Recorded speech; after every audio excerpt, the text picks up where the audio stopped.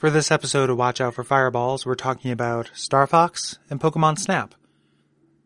This episode's also brought to you by Audible.com. If you'd like to get a free audiobook download, go to audibletrial.com/Watch Out for Fireballs. For listeners of this show, I'd recommend Star Fox, A Guide to Dress Skirt Things for Furries, and Pokemon Snap, a relaxing tale. I choose you, rest and relaxation.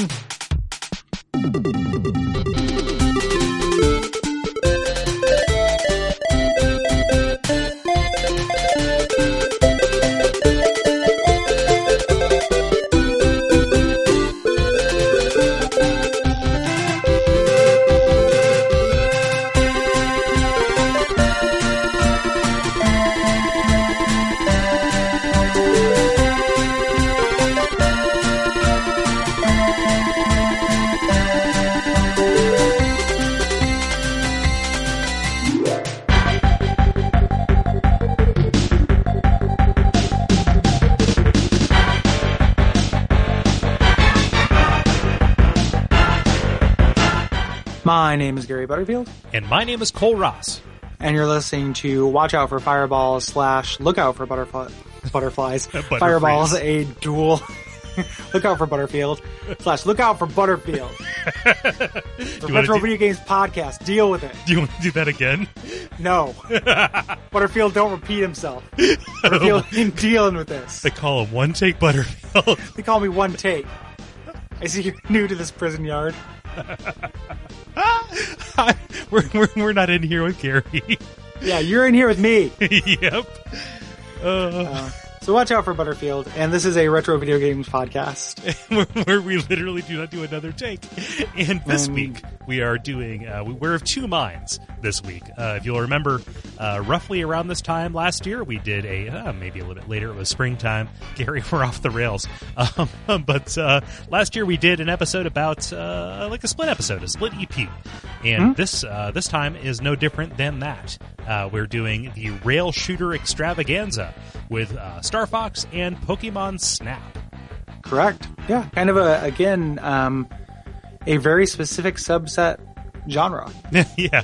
Like rail shooters. Like there aren't tons of rail shooters you see, especially coming out nowadays. No. It's a dying breed. Yeah, like Panzer Dragoon. Rez. Well, yeah, Rez. Like, yeah, it doesn't come up very often, though. Panzer Dragoon Orta? Yeah. Well, one of them's an RPG. Oh, Saga is an RPG. Yeah. Child of Eden, which actually is a really good game. I like that. I've never heard of that. Yeah, that was one of like the Kinect killer apps. Oh, okay. Yeah. But you could play with a controller, which is how I did it, because fuck buying a Kinect. Yeah, you're not going to use... Well, and fuck playing with a Kinect. Yeah. Like, I hate... God damn the Kinect. I mean, as much as I want to be a space wizard, I know that I'm not a space wizard. Therefore, I cannot control things with my arms. It's Nick Arcade technology. It looks like Nick Arcade, and like that wasn't that cool. You know, I've like watched a buddy play this Kung Fu. You know, my friends Ben and Courtney, you met, they have a Kinect. And the first time I was like, oh, this is novel. I have no interest in this, but how does it work? And they showed me, and it just looks really dumb. Didn't work really well. Ben and Courtney from the D&D Play Session episode, which came out last week. Yeah, you may remember them. Yeah. Other things you may remember are Star Fox. Yes. Is Star Fox, which we're going to talk about first. Music break.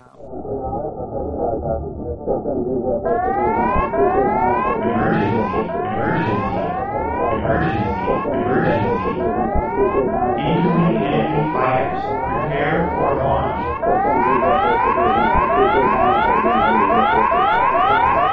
Star Fox, which was developed and published by Nintendo with some assistance by Argonaut for the SNES in 1993. It's really throwing me off because that's my line.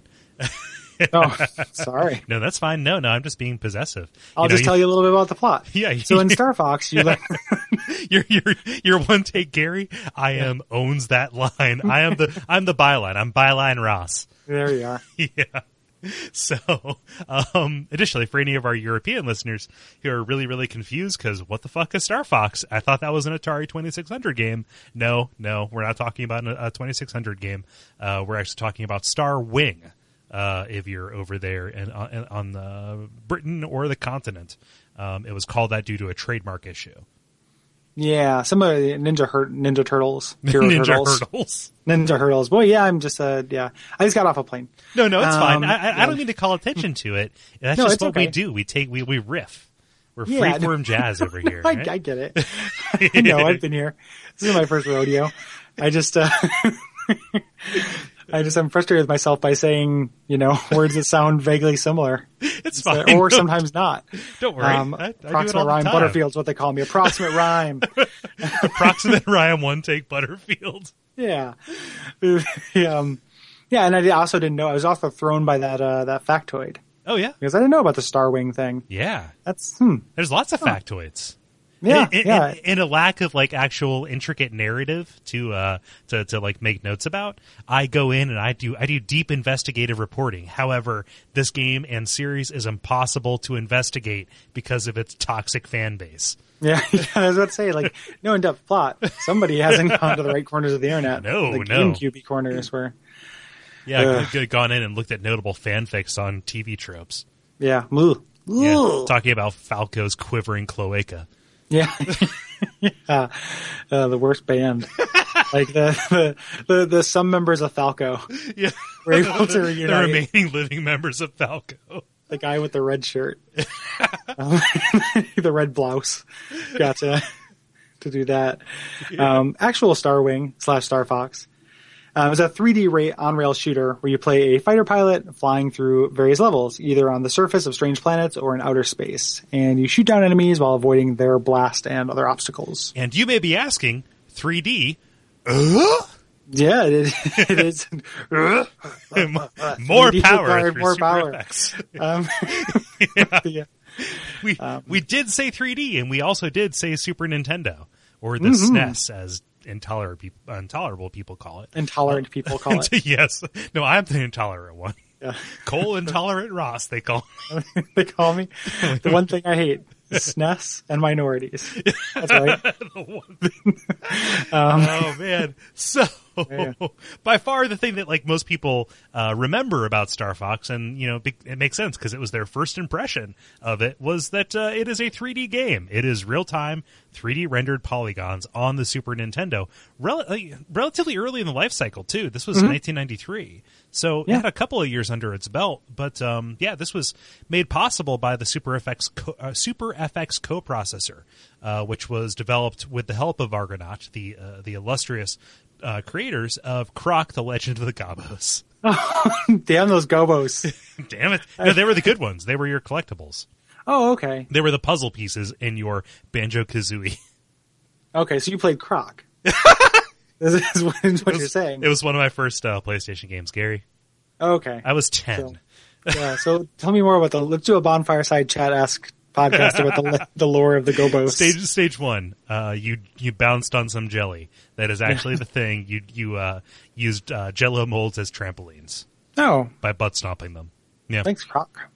Thanks, Argonaut. They went downhill. yeah, done. Yeah, Yeah, unfortunately.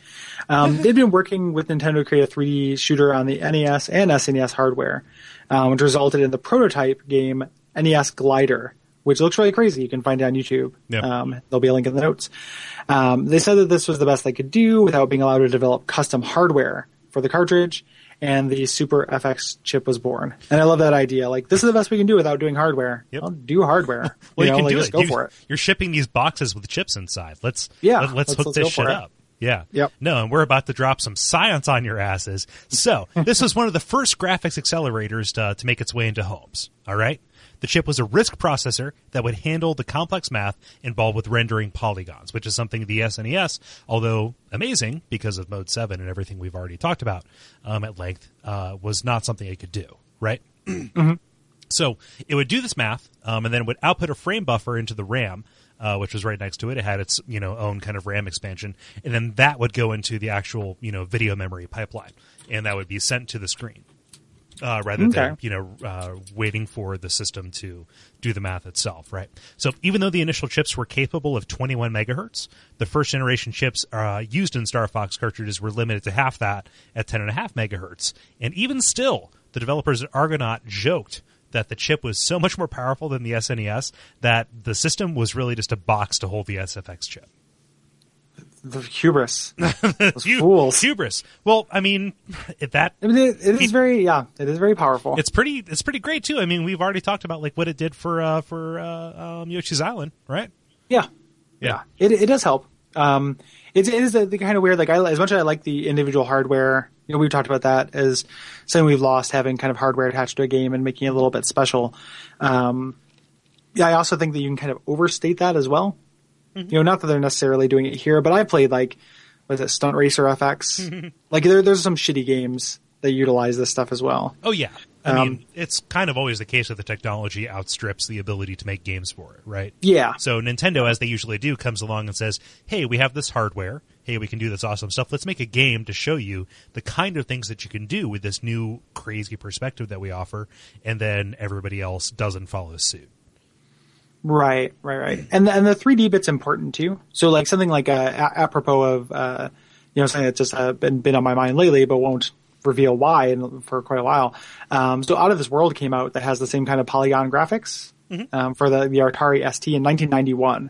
So, but just kind of having that 3D space is what's important here. It's not necessarily the fact that they have the polygons. I thought that Out of This World was rotoscoped. It is definitely a polygonal game. Oh, okay. Here, so that's how they capture the animation for it, but the way that they're generated. Okay. So they did the same kind of thing where they just the guy who made it actually wrote his own code to generate it, which is kind of crazy. The guy's a maniac, yeah. Real weirdo. Yeah. But anywho, so it's kind of a confluence of amazing technological things that make this game look really unique. While, at the same time also looking very simple and flat, but it kind of lends itself to the kind of game that it is. Yeah. I think busy spaceships kind of look like garbage. I always thought, a lot of Star Wars ships look a little too busy. Yeah. Like, why aren't these panels? Why are they just little crinkle? There's a lot of the kind of sides, like the Millennium Falcon has tons of molding and little wrinkles and things on it. Yeah, but it's also meant to look like a piece of junk too. So. Yeah, that's true. But it doesn't look like it's falling apart or like it has damage. It just looks like busy. Yeah.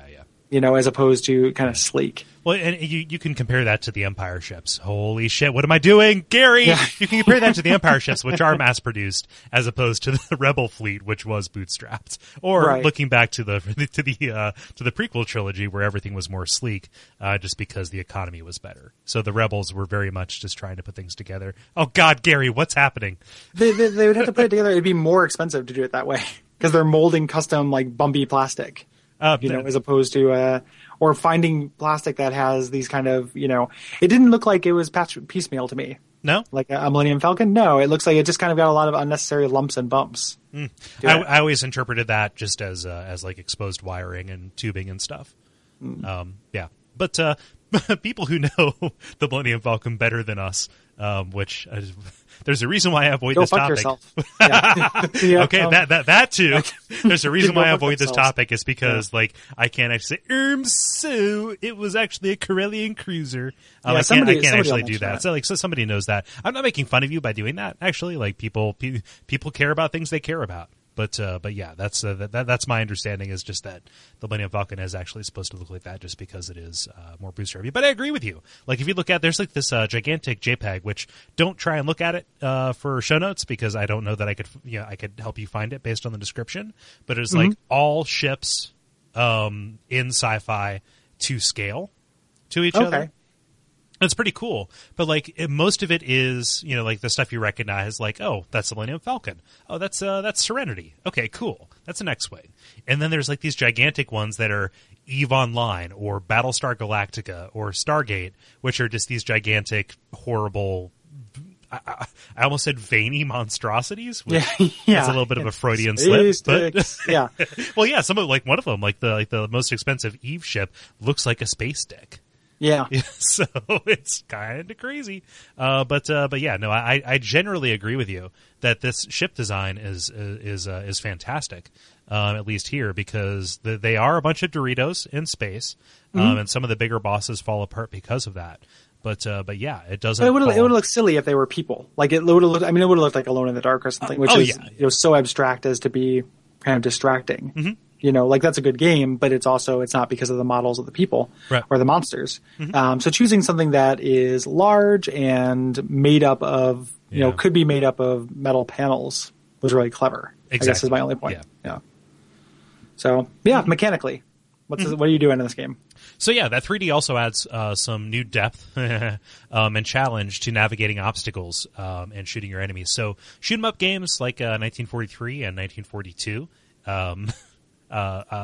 They always had you kind of dodging things and also dodging enemies and their bullets.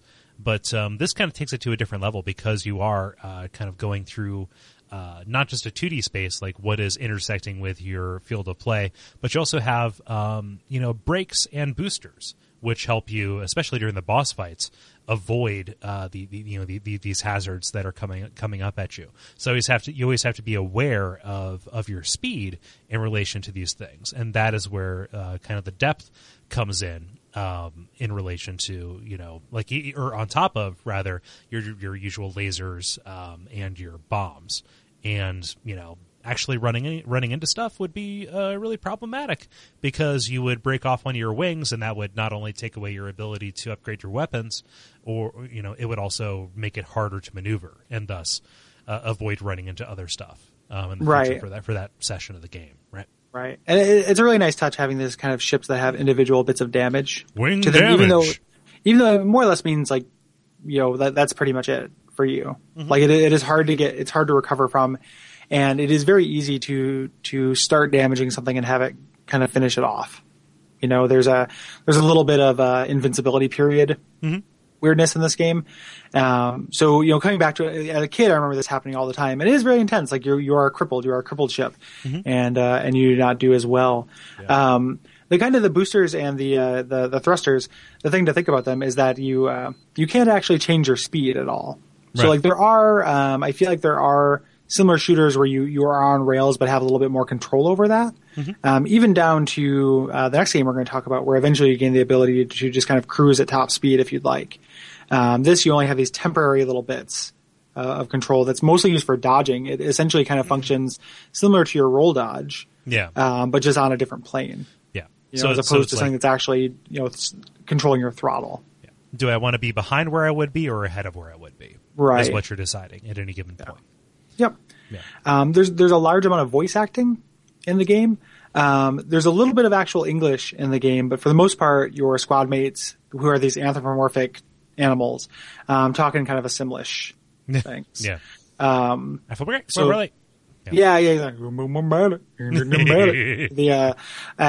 this is, so you have 3 flavors of annoying sidekick. I just get this out of the way. I don't like any of the characters in Star Fox very much. Nope. I like Star Fox, but none of this captures my imagination as a on a character level. No. I don't think any of these people are cool. I like this game a lot, but they're distinct, which is good, and I think that's what people latched onto. But they're not great characters, and I almost jumped into why they don't succeed. I figured we would just suss that out through conversation. But I don't agree that they are good characters either. Insofar as they're just archetypes. Falco's real, he's a sour dude. Yeah, he's your wingman. Yeah. Ace or Dice. Stab. He's something like that. He's your Iceman. Yeah, he's your Iceman. And then Skippy is the frog. He's Goose. Yeah, he's your goose. Skippy is a goose. Star Goose. Yeah, Star Goose. Who's just a bit of a coward, and Peppy is kind of, I don't know if he's supposed to be the science geek or something like that. I think Peppy's supposed to be the veteran. Oh, okay. He's supposed to be older. Yeah. Especially in good God, what am I doing, Gary? No, in Star Fox 64, his voice actor is more grizzled. So I think I remember that actually. I've only played through that game once, but and he alludes to having served with your dad too. Gotcha. Yeah. And when you start getting your dad involved, Star Fox has a dad. Yeah. The big problem with them is, other than that, these kind of one-note personality things, it doesn't really change how they behave, and the way they behave has no meaningful intersection with play. They are not valuable as allies in the game, so it is hard to believe their characters are valuable as allies. It is impossible that they will help you, no matter how much you take care of them. So, there is a quantifiable difference that they make, which is if you save them, in your, they'll fly up and be like, oh no, bogey on my 6, blah, blah, blah. then they will clean up enemies for you. They'll be on your screen for a little while. Don't believe them when they say, don't shoot me, because you can't hurt them. Which actually have they ever hit somebody for you though? Like, they've never killed anybody. They just shoot at this regular slow interval, just into the sky. They've done it, and also having them alive, like their shield total, contributes to your final score, but score never mattered to anybody. Well, it gives you the extra 1980s. I suppose. Yeah. So and that's the only, but that's not a practical like in-game effect. That's just another way of keeping score. Yeah. Like I never had them clean up enemies for me. Yeah. Like, maybe I was just too fast on the trigger. Oh yeah. That's why one take never gave him a chance. One take Butterfield is quick on the laser, but they never did anything for me. They'd hang out, get in my way, and then shoot just kind of the air every once in a while. Yeah. And it's like, why did I save you? I hate you. Like, you almost can see this. Do here? Yeah, exactly. Exactly. It almost, you see the kind of the seeds of this almost, like, I would love to see a take of this genre with a little bit more inspiration from Left 4 Dead, where, you are actually dependent on your teammates. Like, imagine a 4-player Star Fox with all 4, people kind of in a tunnel, like the equivalent of Rails, where you are actually, any member of your party is as important as any other. And it's actually really important for you to keep your friends alive. As opposed to here, where it just gives you a higher number. Do you realize how quickly that would turn into like Dota, where like, I'm going to take the top lane. Well, that would turn into any game like that, because that happens in Left 4 Dead, that happens in everything. In Team Fortress. No, but I agree with you. Like, in the best possible version of that game, that would be pretty sweet. Like a cooperative on-rails shooter. Yeah. Yeah, just so they end up being these kind of false companions that feel really false. Mm-hmm. Yeah. As opposed to feeling meaningful in any way to me. It's notable that this is the only game where if they die, they're dead forever. If you die in the game, you die in real life. Yeah. Also, Skippy is dead forever. What you do. Works for me. Yeah. Additionally, everybody is an anthropomorphized animal because Nintendo didn't want to go whole hog into full sci-fi, like hard sci-fi, as hard as this is. And thus, furryism was born.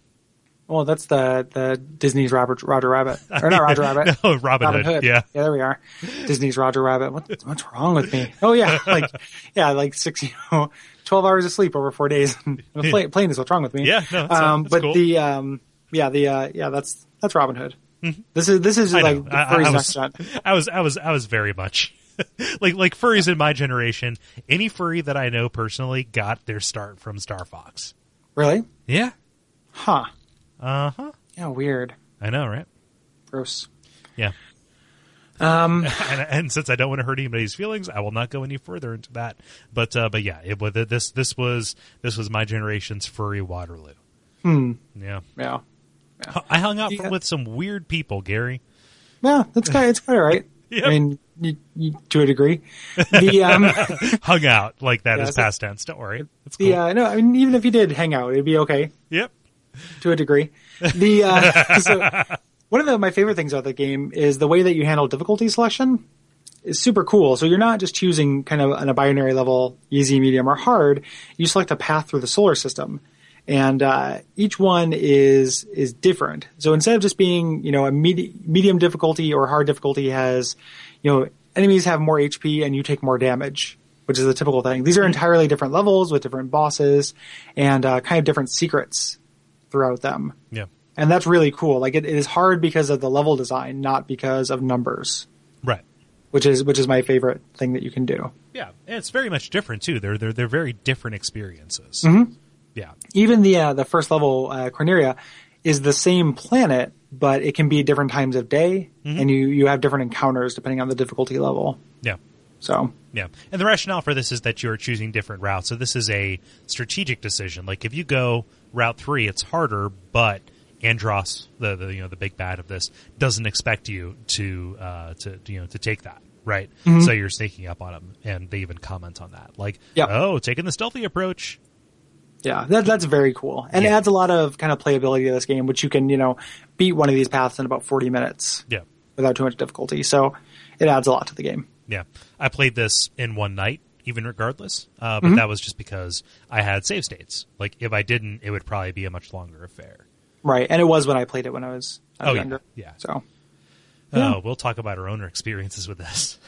Let's talk about the plot first. Yes. So For as much as it doesn't fucking matter, and like this is one of those any Nintendo franchise, like just on the record, the more story you try to add to it, the worse it gets. As we see, like Star Fox is the test example for that.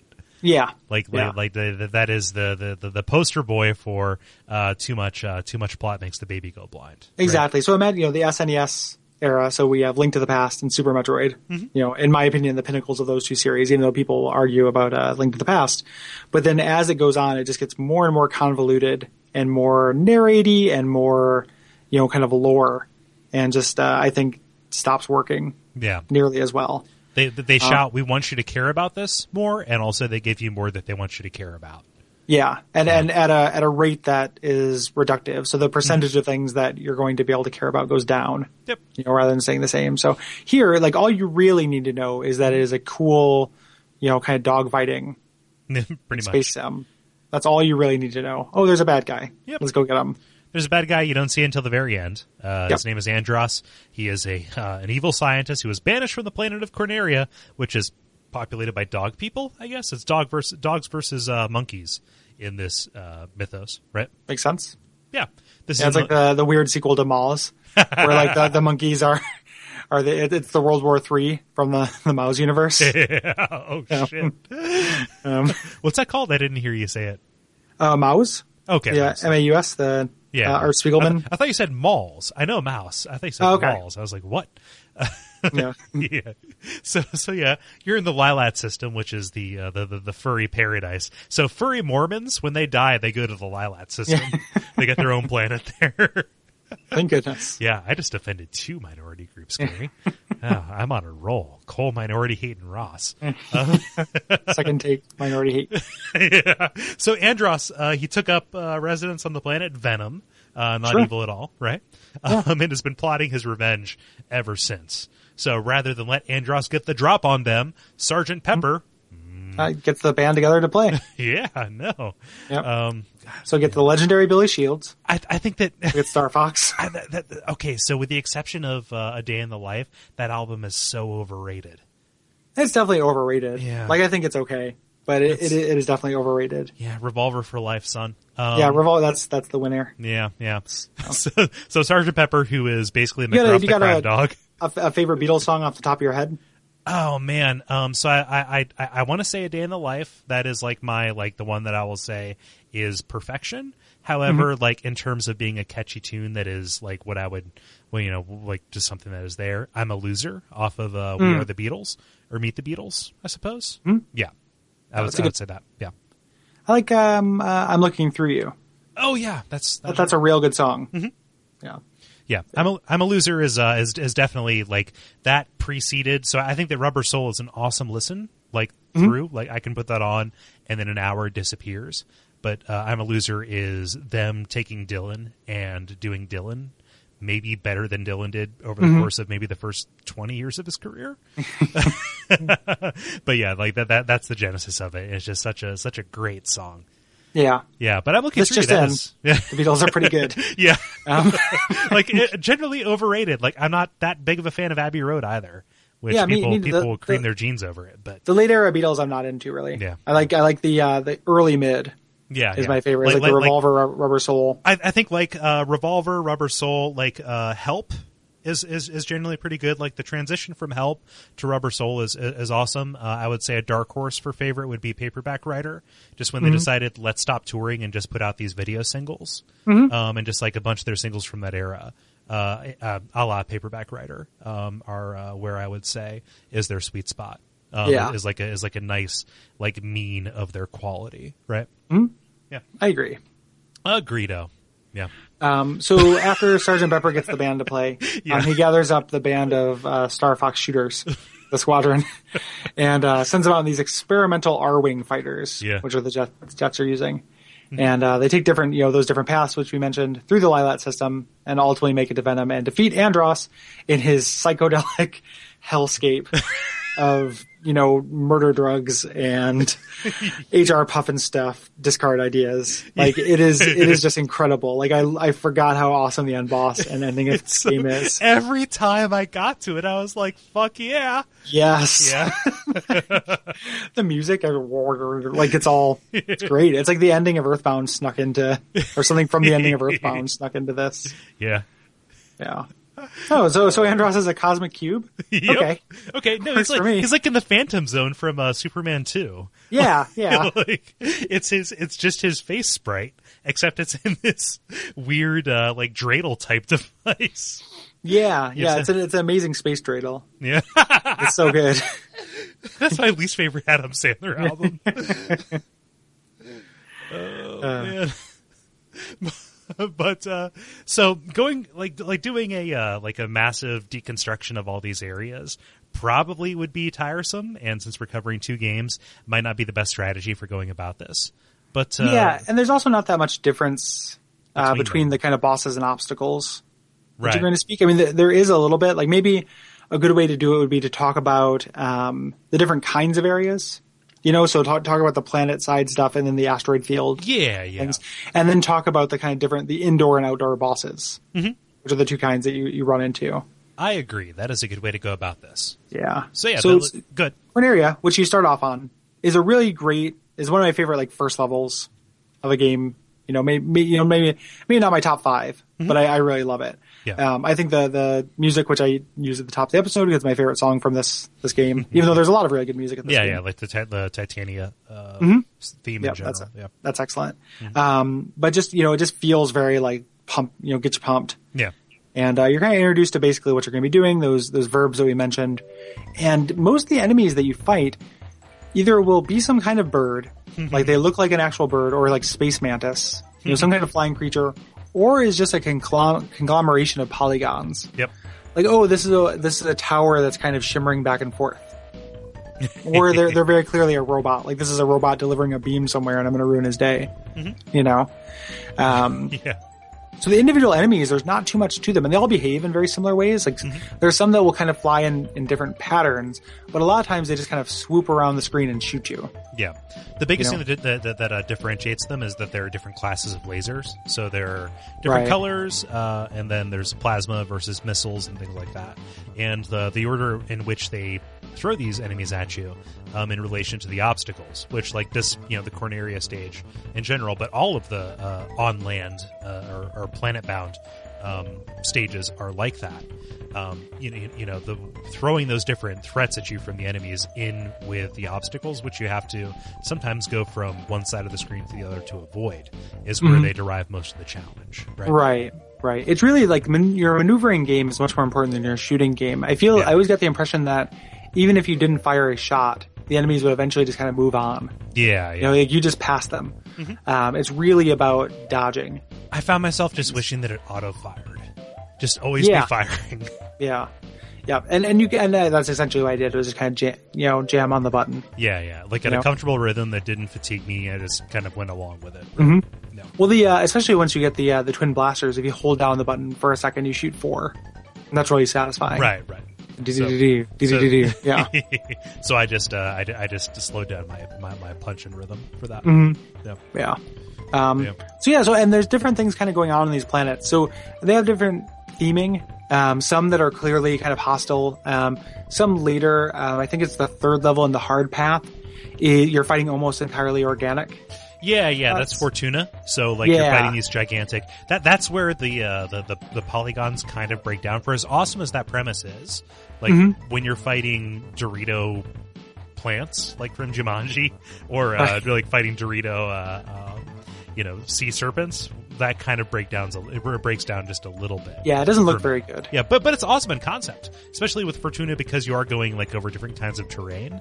Like level 3, if you can swing it, it's where it's at. If you have the means.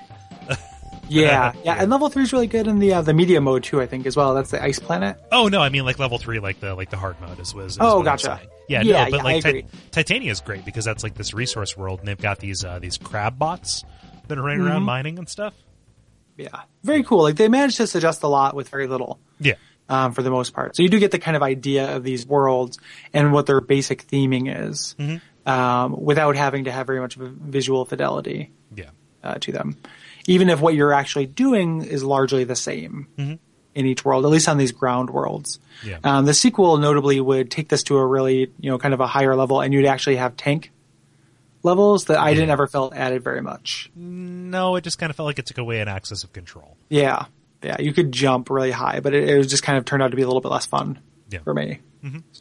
Yeah. So until you get to the more difficult space levels, the land-bound levels, specifically in Venom, culminating in level 3 of Venom, the obstacles are where it's at with those, which is things are going to be falling. Eventually, there are these pillars that are going to jump in front of you, and I would take basically an entire game of doing dodging around those, which I guess is what Temple Run is. And oh God, Gary, what am I doing? Yeah. Yeah. And that's what you're doing. And it's fun too, because it's really about this kind of, spatial awareness. And because of the game, because of being this kind of true 3D, this way it works. Whereas it never worked in something like Space Harrier, which was in 3D, but it was 2D sprites moving through kind of discrete distances from you that you could detect. This made it easy to know, oh, I just saw this out of the corner of my eye. If I boost right now, I'll probably get out of the way before it falls. So what made Space Harrier so crazy was because the vanishing point was so extreme. Like, it felt like it was about maybe, let's say, 10 feet in front of your character, the Space Harrier. Like, you always knew that your shots would end up there, but you didn't know, like, the fine grains of control that you would need to hit what was in front of you and also avoid what was going to, eventually hit you. Right. Whereas with this, because the vanishing point is further out, you actually it feels like roomier. Like, you benefit from that so much. Because this mixes, like, all of your lasers and missile, not the missiles so much, but like a bunch of your obstacles are actually sprites that are coming at you. They're they're part of that mix. But you're right, like it benefits from being able to make it like roomier because of that. You run into way more sprites in the space levels than you do on the planet levels as well. So specifically asteroids, and those stand out, a lot as being very detailed, and the face of everything else not being. Yeah. So. So, like, before we move on to the space levels, because I feel that happening, we should talk about Macbeth. Oh yeah. Or, I'm sorry, the Scottish planet. Let's just talk about the play. Fuck it. It's a good play. A little bit too long. Not as long as Hamlet. The Roman Polanski version is really, really cool. Yeah, no, the film version of that, it's pretty good. He made it right after the whole that whole like minor thing of the Manson family killing his wife. Yeah. No. Yeah, poor pup. What? I said poor pup. A saint. No, not really. I don't. Nope. Yeah. No. Fantastic artist, Chinatown, man. Talk about it all the time. Great movie. Yeah. Great filmmaker. Terrible human. Yep. So. Yeah, how's that theming relevant lately? In the news today. It's terrible. Yep. No. Oh God. Can we take a break to talk about Philip Seymour Hoffman? Yeah, that sucks. Sad.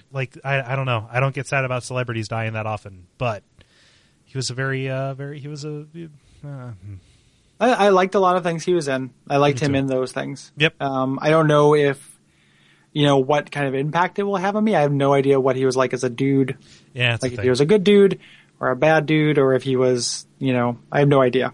Obviously he needs some kind of help since it was drugs, and that's unfortunate. But so I'm more disappointed than I am with a lot of celebrity deaths. It's it's very hard for me to feel personally sad about anyone I don't know. Yeah. I guess I feel more sad for like the potential future roles that he possibly could have done. Like, he could have been, he already was a great actor, but he really could have brought a lot more kind of joy and art to the world than he did, which is what happened. That's the case when any good artist dies.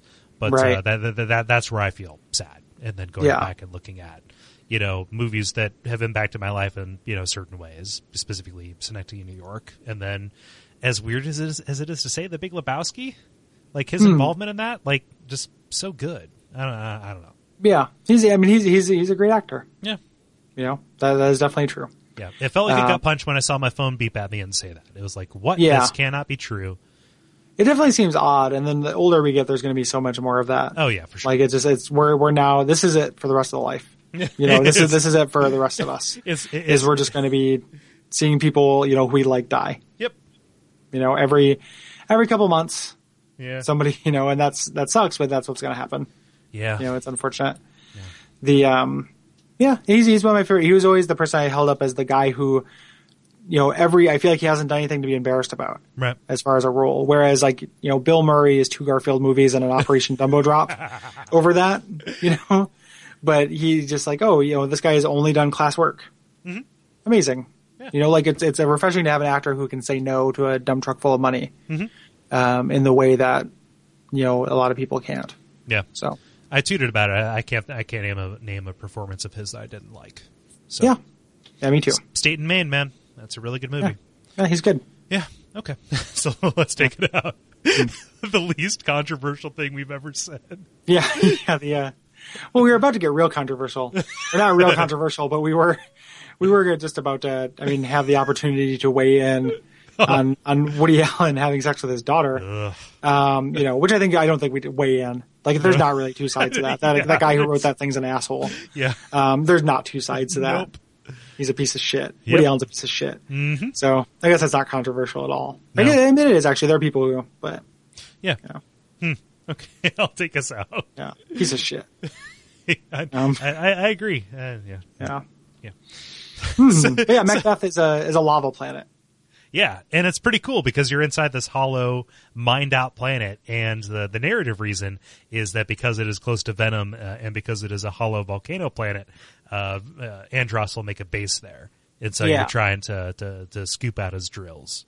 Yep. Yeah. It's very cool. Yeah, it's very cool just because it puts a ceiling above you, which doesn't happen in these on-land levels, and that also adds new threats. So you have to watch for geysers above and below, which is pretty cool. Yeah, I love the way that none of these levels, they each introduce kind of a bite-sized concept and then don't overstay their welcome right at all. Like, you know, the fact that the whole game is so breezy and any of these levels take you maybe 10 minutes to complete is really, you know, works in the game's favor. Yeah. Like, here's the idea. This is a lava level. You have a roof. You have cool drilling machines. It looks neat. The music's good. It has a very striking visual palette. And then we're out before you can get sick of it. Yeah. You know? It's a very distinct pacing decision. Like, what would it have been like if they had decided to build as opposed to put these ideas in and then get rid of them? Right. Like, you know. I don't need a whole solar system of lava planets. Right. You know, I don't want that. Like, having my 10 minutes of lava time is all I really need. Mm-hmm. So. Yeah. 10 minutes of lava time. Otherwise, the lifeguard sends you out. Yeah, exactly. Adult Swim is over. Yeah. Oh, man. Kids into the pool. Get extreme makeovers. Yeah. What? It's the guy from Resident Evil 5. Okay. You talk to right before you do the dumb lava part at the dumb end of it. That terrible little shit. Like he died at about like a third of the way through. I thought he came later. I thought he died, but then he comes back later, like shortly before the finale. I played it fairly recently, like within the past year. I'll trust you. It's been longer than that for me. Okay. It's just the two things I remember from that game, like dumb lava thing and dumb dude. Yeah. And you generally think the game's okay, but those things stood out to me. Yeah. The nadir of the Resident Evil voice acting, writing. Is that guy saying not that? The first one? No, that's worse. That extreme because it's pandering. Like it's true. It is worse. Huh. So. Yeah, there's no excuse. It would had intentionality behind it, not just poor direction. Exactly. And understanding of the English language. Yep, and they also had 5 games to learn. Yeah, if they wanted to. Like that is the worst moment in Resident Evil history. is that guy saying, "This is me after my extreme makeover." Yeah. After turning into a terrible, he's supposed to be in pain. Like it's supposed to be kind of sad. It's supposed to be awful. Like every other time, it is the worst thing. Like it is a horrible, life-destroying, identity-erasing thing, and that's don't make him goof on it. No. You know, he's not a 60s Batman villain. He's supposed to be a 2000s Batman villain. He's an animated series Batman villain, not a 60s Batman villain. You dummy. Yeah. Ugh. I feel like, in general, the space levels are less inspired than the land ones, even though there are more of them. It's more, okay, what kind of rocks can we throw at you? Some of the rocks have faces. Also, some of the pillars maybe have some, just fill on them. Other ones are just polygon pillars. Why not? Yeah, right? and what are they doing there? Like sometimes it's just kind of like it makes sense you're in a kind of a building zone where they're making these off-planet bases, right? But they're just constantly there's just debris everywhere, Yeah. Rather than having kind of the opportunity to be on kind of a miniature planetoid. Like when I first remember, saw this, I was like, oh, cool, there's a space base here. Like eventually you go inside kind of a base or inside these motherships. Oh yeah, and that's really neat. Like specifically in the Armada stage, like that's the highlight of all of those. Yeah, like where they get but the really asteroid good. field can kind of suck my dick. Like that's not very fun. Right. I don't think it's hard to dodge. Like it's fun for that, but it's not very inspired. Right.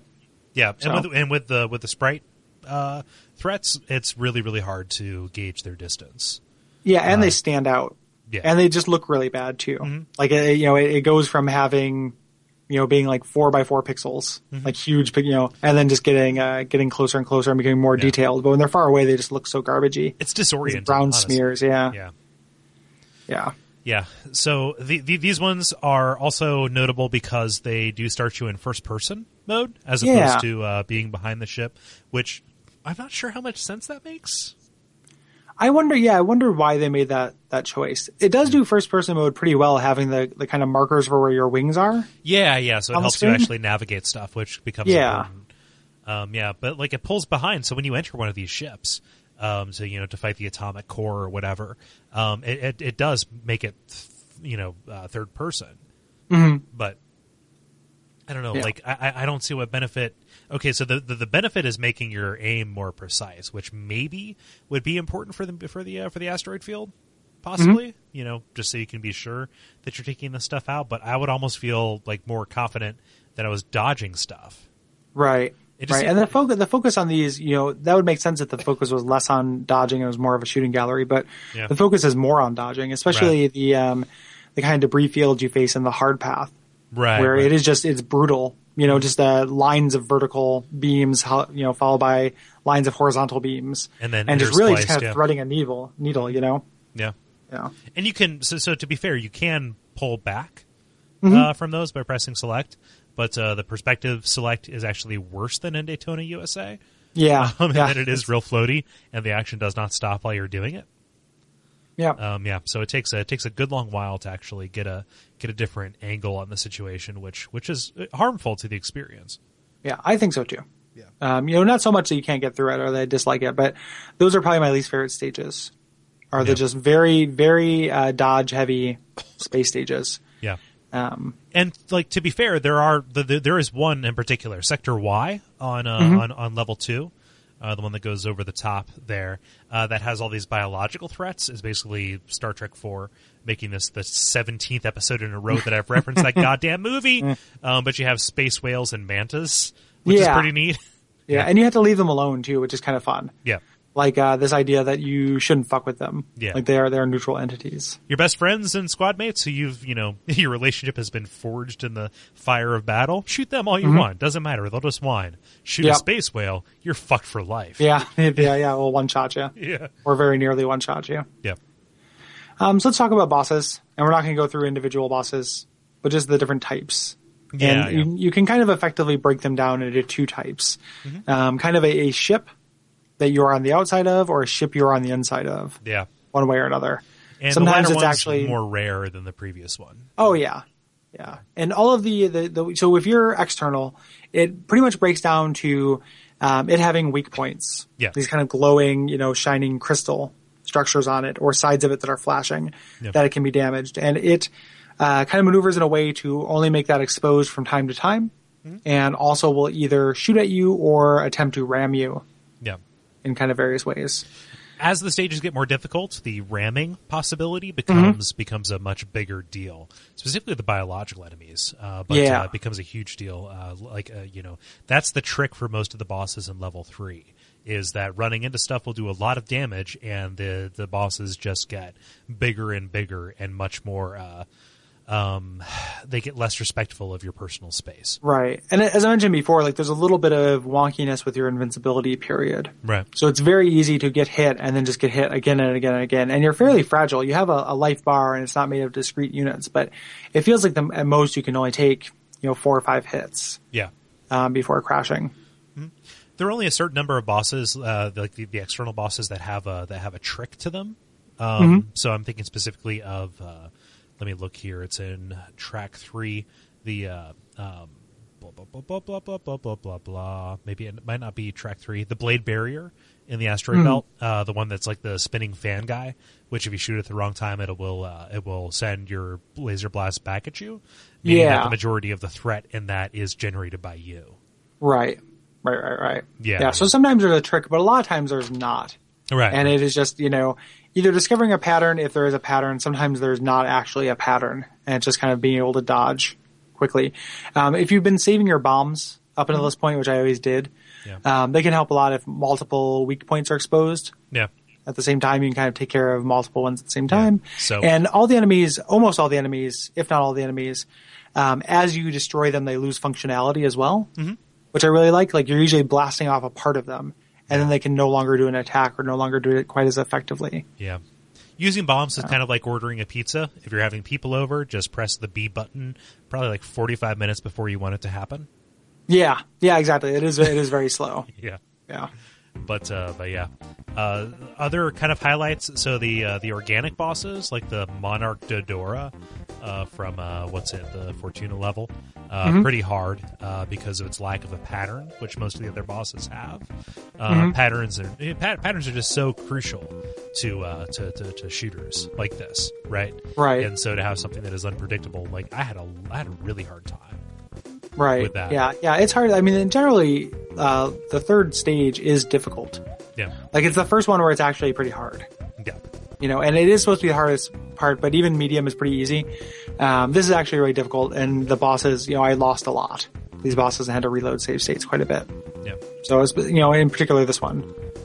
So. Yeah. Yeah. Other ones that are external, you have like these track guys. So the Galactic Rider, which is like that dropship on a stage 2 Venom, like where you're like going behind the guy and he's throwing stuff out at you. Pretty cool. Yeah. Also the what is that? It's all Titania, or it's all level 2. Titania has the Professor Hanger, which is kind of crazy. Oh. One of my least favorite Jerry Lewis movies. You fight him under some tracks, so it's kind of like a reverse like light cycle kind of thing. Yeah, real neat little set pieces. But yeah, and those are nice. And it's fun. The other kind of, so that's essentially what you do. The other kind of boss are interior bosses, which are these kind of obstacle courses that lead to a set piece boss. And these obstacle courses are pretty neat. Usually there's kind of these reflex tests. Walls will kind of move out to try to block your progress, and you have to dodge, figure out which way to dodge. A lot of them you can shoot to change which way they're going to move in advance. So that's fun. But once you get through this, and they usually will have a couple of power-ups because you're going to start at the beginning of this if you die. Right. And then once you get to the level, it's usually some kind of core, inside the boss. Yeah. So, where you're going around in circles. Like you've stopped for the first time in the game forward momentum. And instead are just kind of hovering and moving side to side. Yeah. And you get the sense that the room is moving around you. Specifically with the atomic cores, they are kind of creating these lines of lightning that you have to go above and below, and there are these cockpit kind of things that are moving around that you have to shoot down. I never got a sense for what they were because of the scaling. There was just kind of a mess of pixels. It looked like a dude in a machine. Yeah. That's the in Kirby. There's the end of the Kirby Superstar. Oh yeah. That's what one of these essentially. Yeah. Weirdly enough. Yeah. But yeah, those are not very remarkable. It's fun, the idea of you kind of doing that Star Wars run, getting to the weak point of this gigantic ship, and destroying a core part of it, and it blowing up as you ride off into the sunset. It's heroic music plays. It's pretty fun. Yeah. It's check in. It's super great in the Armada stage on level 1, or easy rather, just because there are mini bosses that you go through, doing these little almost obstacle course tutorials. Yeah. So and then really there's just kind of the end boss. So there's more detail to that, little individual wrinkles, but we're not going to go through all of them. Yeah. And then you deal with Andross, which is wonderful. I love it. So you go through one of those obstacle courses, and then it opens up on just maybe a screensaver, I suppose. Yeah, just this kind of like polybus, That's that arcade game that simulates acid, right? Polybus. You end up on what I imagined it was like to play Polybus, and it is just this psychedelic tripscape with this gigantic face, kind of space face, in front of you that is blinking out like panels at you. Yeah.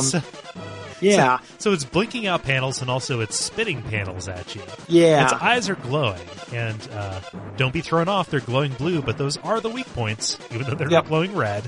Yeah. And you shoot them until they stop spitting at you. But every once in a while, he will try to suck you in, along with a bunch of other debris. Yeah. This is really every time this happens, it's great. Yep. Every time I lifted the controller up away from the screen. Yeah. Because it has a very great sense of weight. I think that there's like some kind of screen wobble that they're applying to it. It's kind of like the trick that Burnout plays to make you feel like you're going faster than you are. Yeah. That's what it feels like in a way. It's very kinetic. Mm-hmm. Yeah.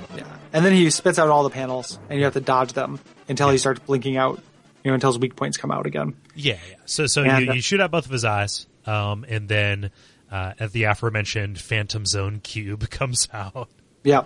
And it says Andros's face on a cube just spinning around, and you just have a little, a brief window to shoot it. Mm-hmm. And that's all there is to these. Like, they don't take too long to kill. Like, they're harder the longer you go, depending on which path you're on. But they're not too hard in general, as far as bosses in this game go. And then once you take care of them, you take care of the game, essentially. Yeah. I don't have too much more to say about Andros. It's a little weird that they use the same boss for every difficulty level. Except for the last one. Yeah, well, it's still him, but he's a little bit different. Well, it's still him, except he has like a final form, which is basically Satan. Yeah. He's got like a crazy monkey devil face. Yeah. Yep. Yeah. Mm-hmm. Yeah, I don't understand Andros. No. It's just they flesh him out as they do with everything else, whether it's a good idea or not, later on. But yeah, it's not a good idea. No, that was implied. Yeah, I don't care about him. But that's Star Fox. That's Star Fox. When did you first experience Star Fox? Oh, probably close to when it came out. Yeah. I never owned this. I just rented it, but it was one of those games I came back and rented over and over. I don't have any stories with it. It's just a game I really liked and played a lot when I was, 14 or so. Yeah. This was the first SNES game that I had. Oh, cool. Along with Super Mario World. So I forget what reason why. Like, my dad just bought Super Nintendo for me and my brother, along with Star Fox, which I don't think came with the system, but was the new hotness, which would put me at being around like age 6 or so.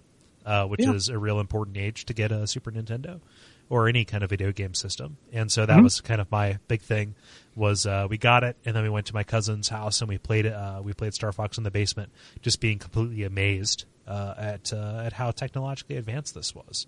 Yeah, it looks really cool. It plays very smoothly. Like, one of the things with that Stunt Race FX game is that it's slower than anything. Like, there's no sense of movement in that game. I don't know if you ever played it, but it's very bad.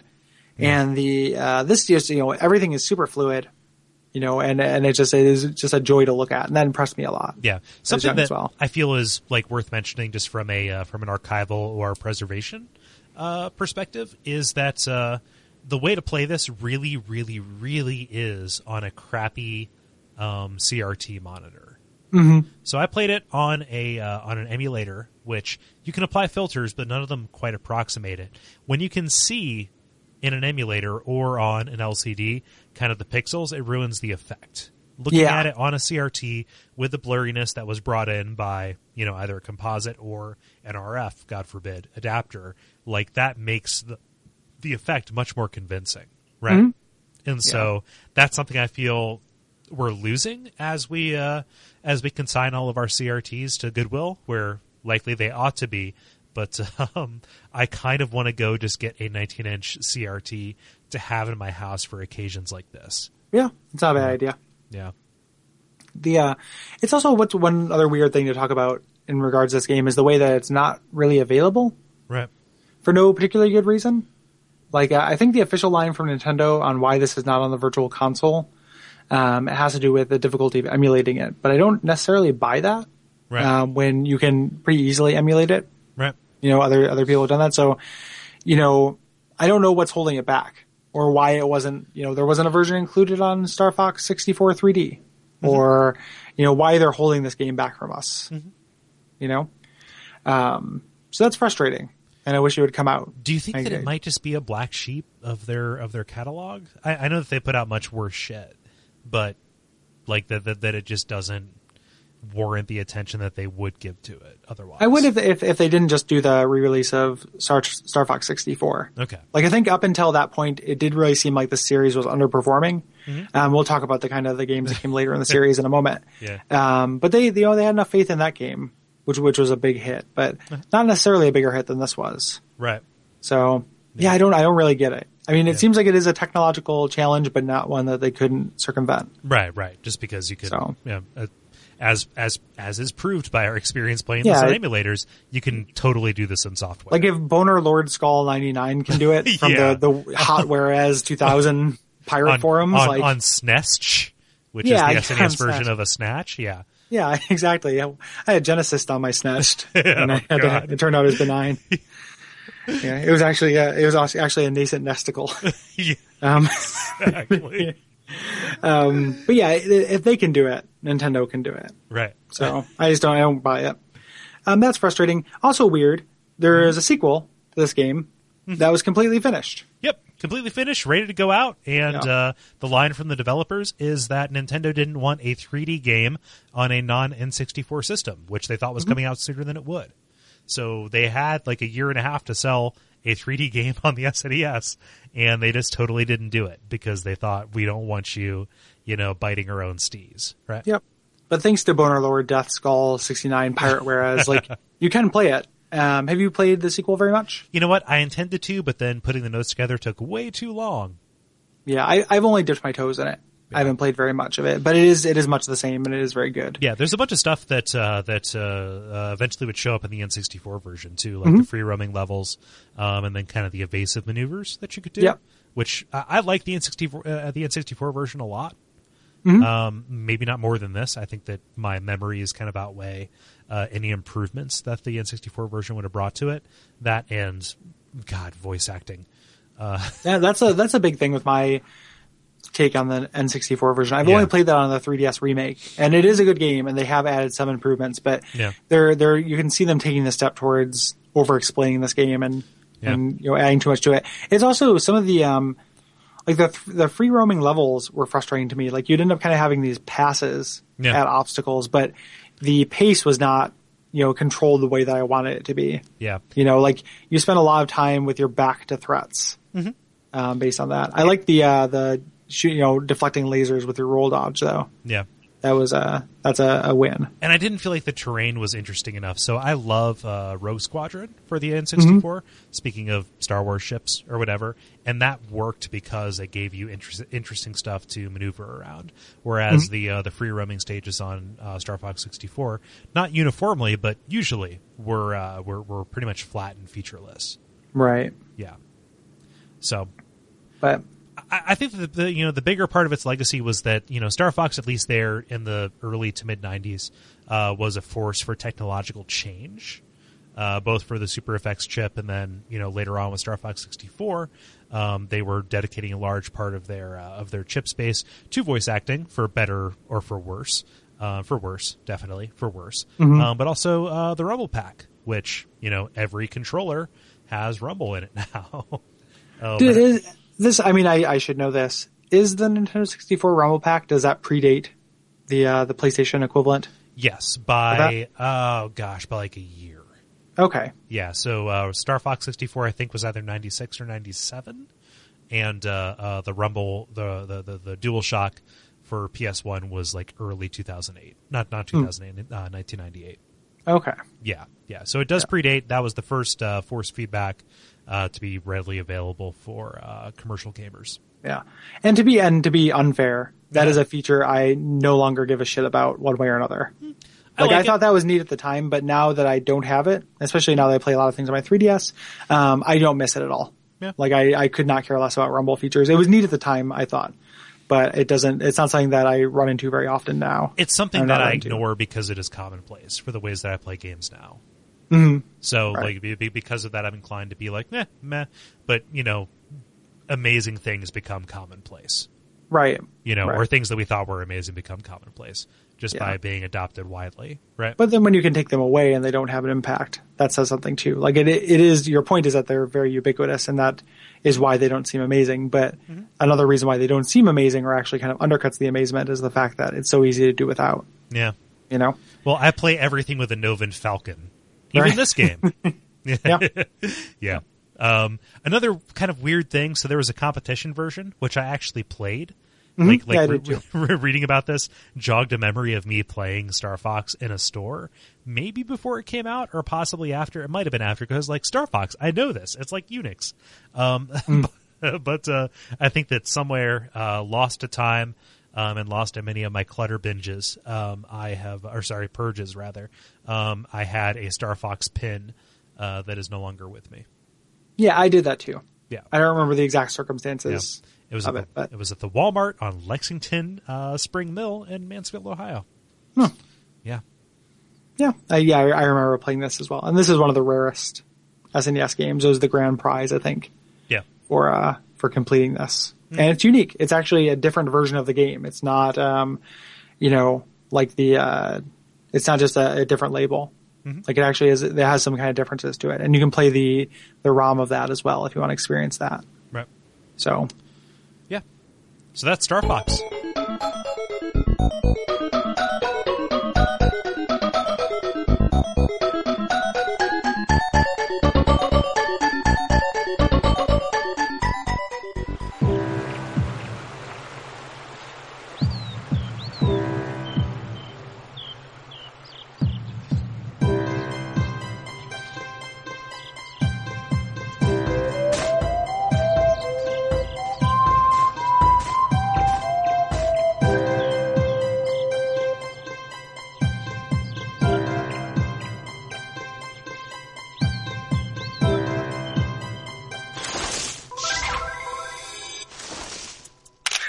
So we're moving on to part 2, side B of this split EP, which is to talk about Pokemon Snap, which the is the other parts of DeviantArt.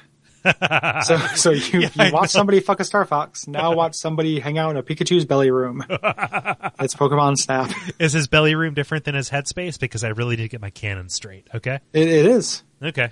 Cool. It is. So Yeah, at least it's like the little meter I have on the side of my penis Yeah. that shows engorgement tells me that they're different. Okay. Cool. So- No, I trust that. I trust that. Yeah. Yeah, It's a no. trustworthy guy. You're an established internet authority on this matter. Yeah, it's a trustworthy pup. Yeah. Oh God, don't do that. Yeah. Yeah. Yeah, this is another on Rails game, but this Yeah. time it is a photography based game. Yeah.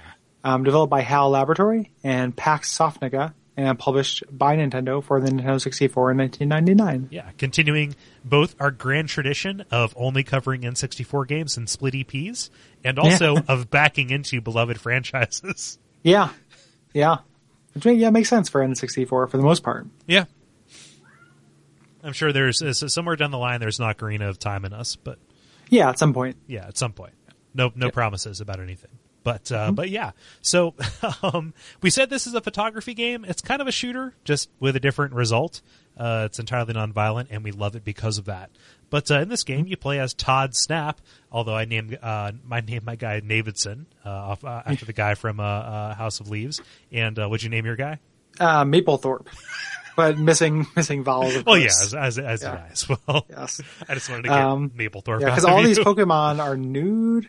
and they have nude. They have ping pong paddles up their asses too. Yeah, exactly. Exactly. Yeah. So you are a young man who is coerced into slavery by Professor Oak, ass slavery, yes, to explore Pokemon Island and take pictures of Pokemon for his scientific journals. And you write. You good? Oh, I was just going to say, that's kind of an interesting idea or addition to the Pokemon kind of mythos. So whenever you play a Pokemon game, you're working for some professor to document everything. That's the diegetic reason to catch them all, other than just being, awful. Other than the fact that this entire society is geared around this one activity? Yeah. Yeah, well, I mean, battling them and kind of using them as transportation makes sense, but just cataloging them as a goal in and of itself, when they've all been discovered, you're not looking for Lorenzo's oil here. You know, like, but just the idea, like, oh, somebody's got to take pictures of these things as well. You can't. It's not just enough to trap one in a ball and add to a zoo. Yeah, you know, this is kind of just a different way of doing it. You got to have something to put in the journal, right? Yeah. Yeah. Yeah, but definitely, like the whole scientific pursuit under kind of like angle to the Pokemon series is one of the reasons I really love it. Actually, yeah, me too. Kind of the Darwin, you know, a little bit of him on Galapagos, kind of going out there and studying Blastoise, Aerowax. Yeah. It's very say far-fetched, but I think that might be one of the original 150 that is lost to history. Yeah, he's still around. Okay, cool. You can get him in the new one. He's one of the earlier ones you can get. Ooh, neat. Yeah, I like him. Yeah. I like him and Scyther and Zapdos. Yeah. Farfetch'd is great. Yeah. Like he's my favorite in concept, if he's not my favorite in practice. You know, the new Pokemon games, I kind of have a new favorite, and it's one that on the surface, you know, you might want to take a shit on because it is an object.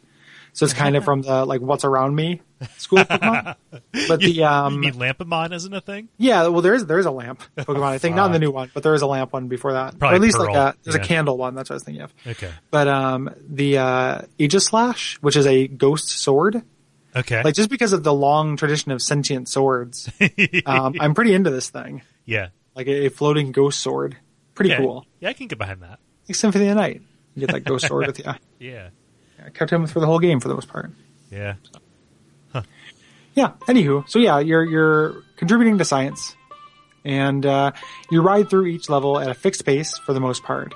And Pokemon are just kind of doing their thing around you. Yeah. You eventually get items that can alter their behavior, and you can lure them or annoy them or knock them out or hit switches, things like that. And it kind of turns this into what it actually is, which is a little bit of a puzzle game. Right. So everything is incredibly predictable. You know, the Pokemon are always going to jump out, like that Duo is going to jump in front of you at you know, that same spot. So if you can remember it, you can take a bitchin' picture of it. Yeah. But yeah, so you're kind of manipulating. You have 3 variables that you can apply to this, along with your reflex speed, in order to kind of capture these moments. And you're just kind of trying to convince them to do these different poses.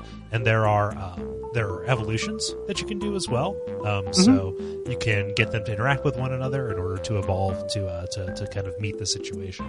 And that's how you fill out your Pokedex. Or to unlock new paths. True. Through the game. So it's not just you can apply these filters kind of to the situation. You also, there are things that are a little bit more puzzly directly. Luring somebody to another area, whether another Pokemon will show up and interact with it, which will do this in these kind of Rube Goldberg-esque fashions. Yeah, so you get these items, the Pokemon food, which is shaped like an apple, but is not an apple. I don't know why. Which I don't know why they take I don't know why they have to point it out. Yeah. Or like why it can't just be an apple. Yeah. Like I get neither why it is shaped like an apple, nor why it cannot be an apple. Yep. Like, it's in this weird thing that has no conceptual justification. Yeah, it makes no sense. So yeah, on the other side of that coin is pester balls, which is, I suppose, poison. Like stink bombs. Yeah, it's like throwing a ball full of insecticide at them. Well, they faint sometimes. Oh when you yeah, hurt them. yeah. So yeah, like it's not just stink bomb. Like sometimes they literally knocks them out. True. But you can also do that with Pokemon food. Like that's one of the earliest things you can do, which is throw Pokemon food and conk them on the head, and then they fall over. Right? Yeah, but I mean they'll stay dead with pester balls. Oh. That's where you make that's when sure. you want them to sleep forever. Like that's why they call you One Ball Gary. Yeah, it wasn't my unfortunate testioctomy. But I always go with plumbing accident. There we go. Yep. Yeah, there was a guy in high school who only had one testicle who we knew. Why would you reveal that? That's exactly what I was going to get to, because everyone obviously picked up on it. It was very cruel. Yeah. And his nickname was Uno. And but I was just like, how did this get out, and why did it get out? Like, why would he let it out? Why would anyone, his parents, tell other parents? It seems like that's the kind of thing that if you know anything about school-age children, you know that secret needs to go to the grave. Yeah. Like, so what was this? Was this pre-fucking or post-fucking? Oh, pre-fucking. Pre-fucking? Okay. Yeah. So it's not like a girlfriend was like totally nice dude, only got one ball. He's uniballing. Right. Yeah. Right. Yeah. And also, how would you? I mean, you may not even know. That's true. Yeah. Like it's not like they're external. Like right.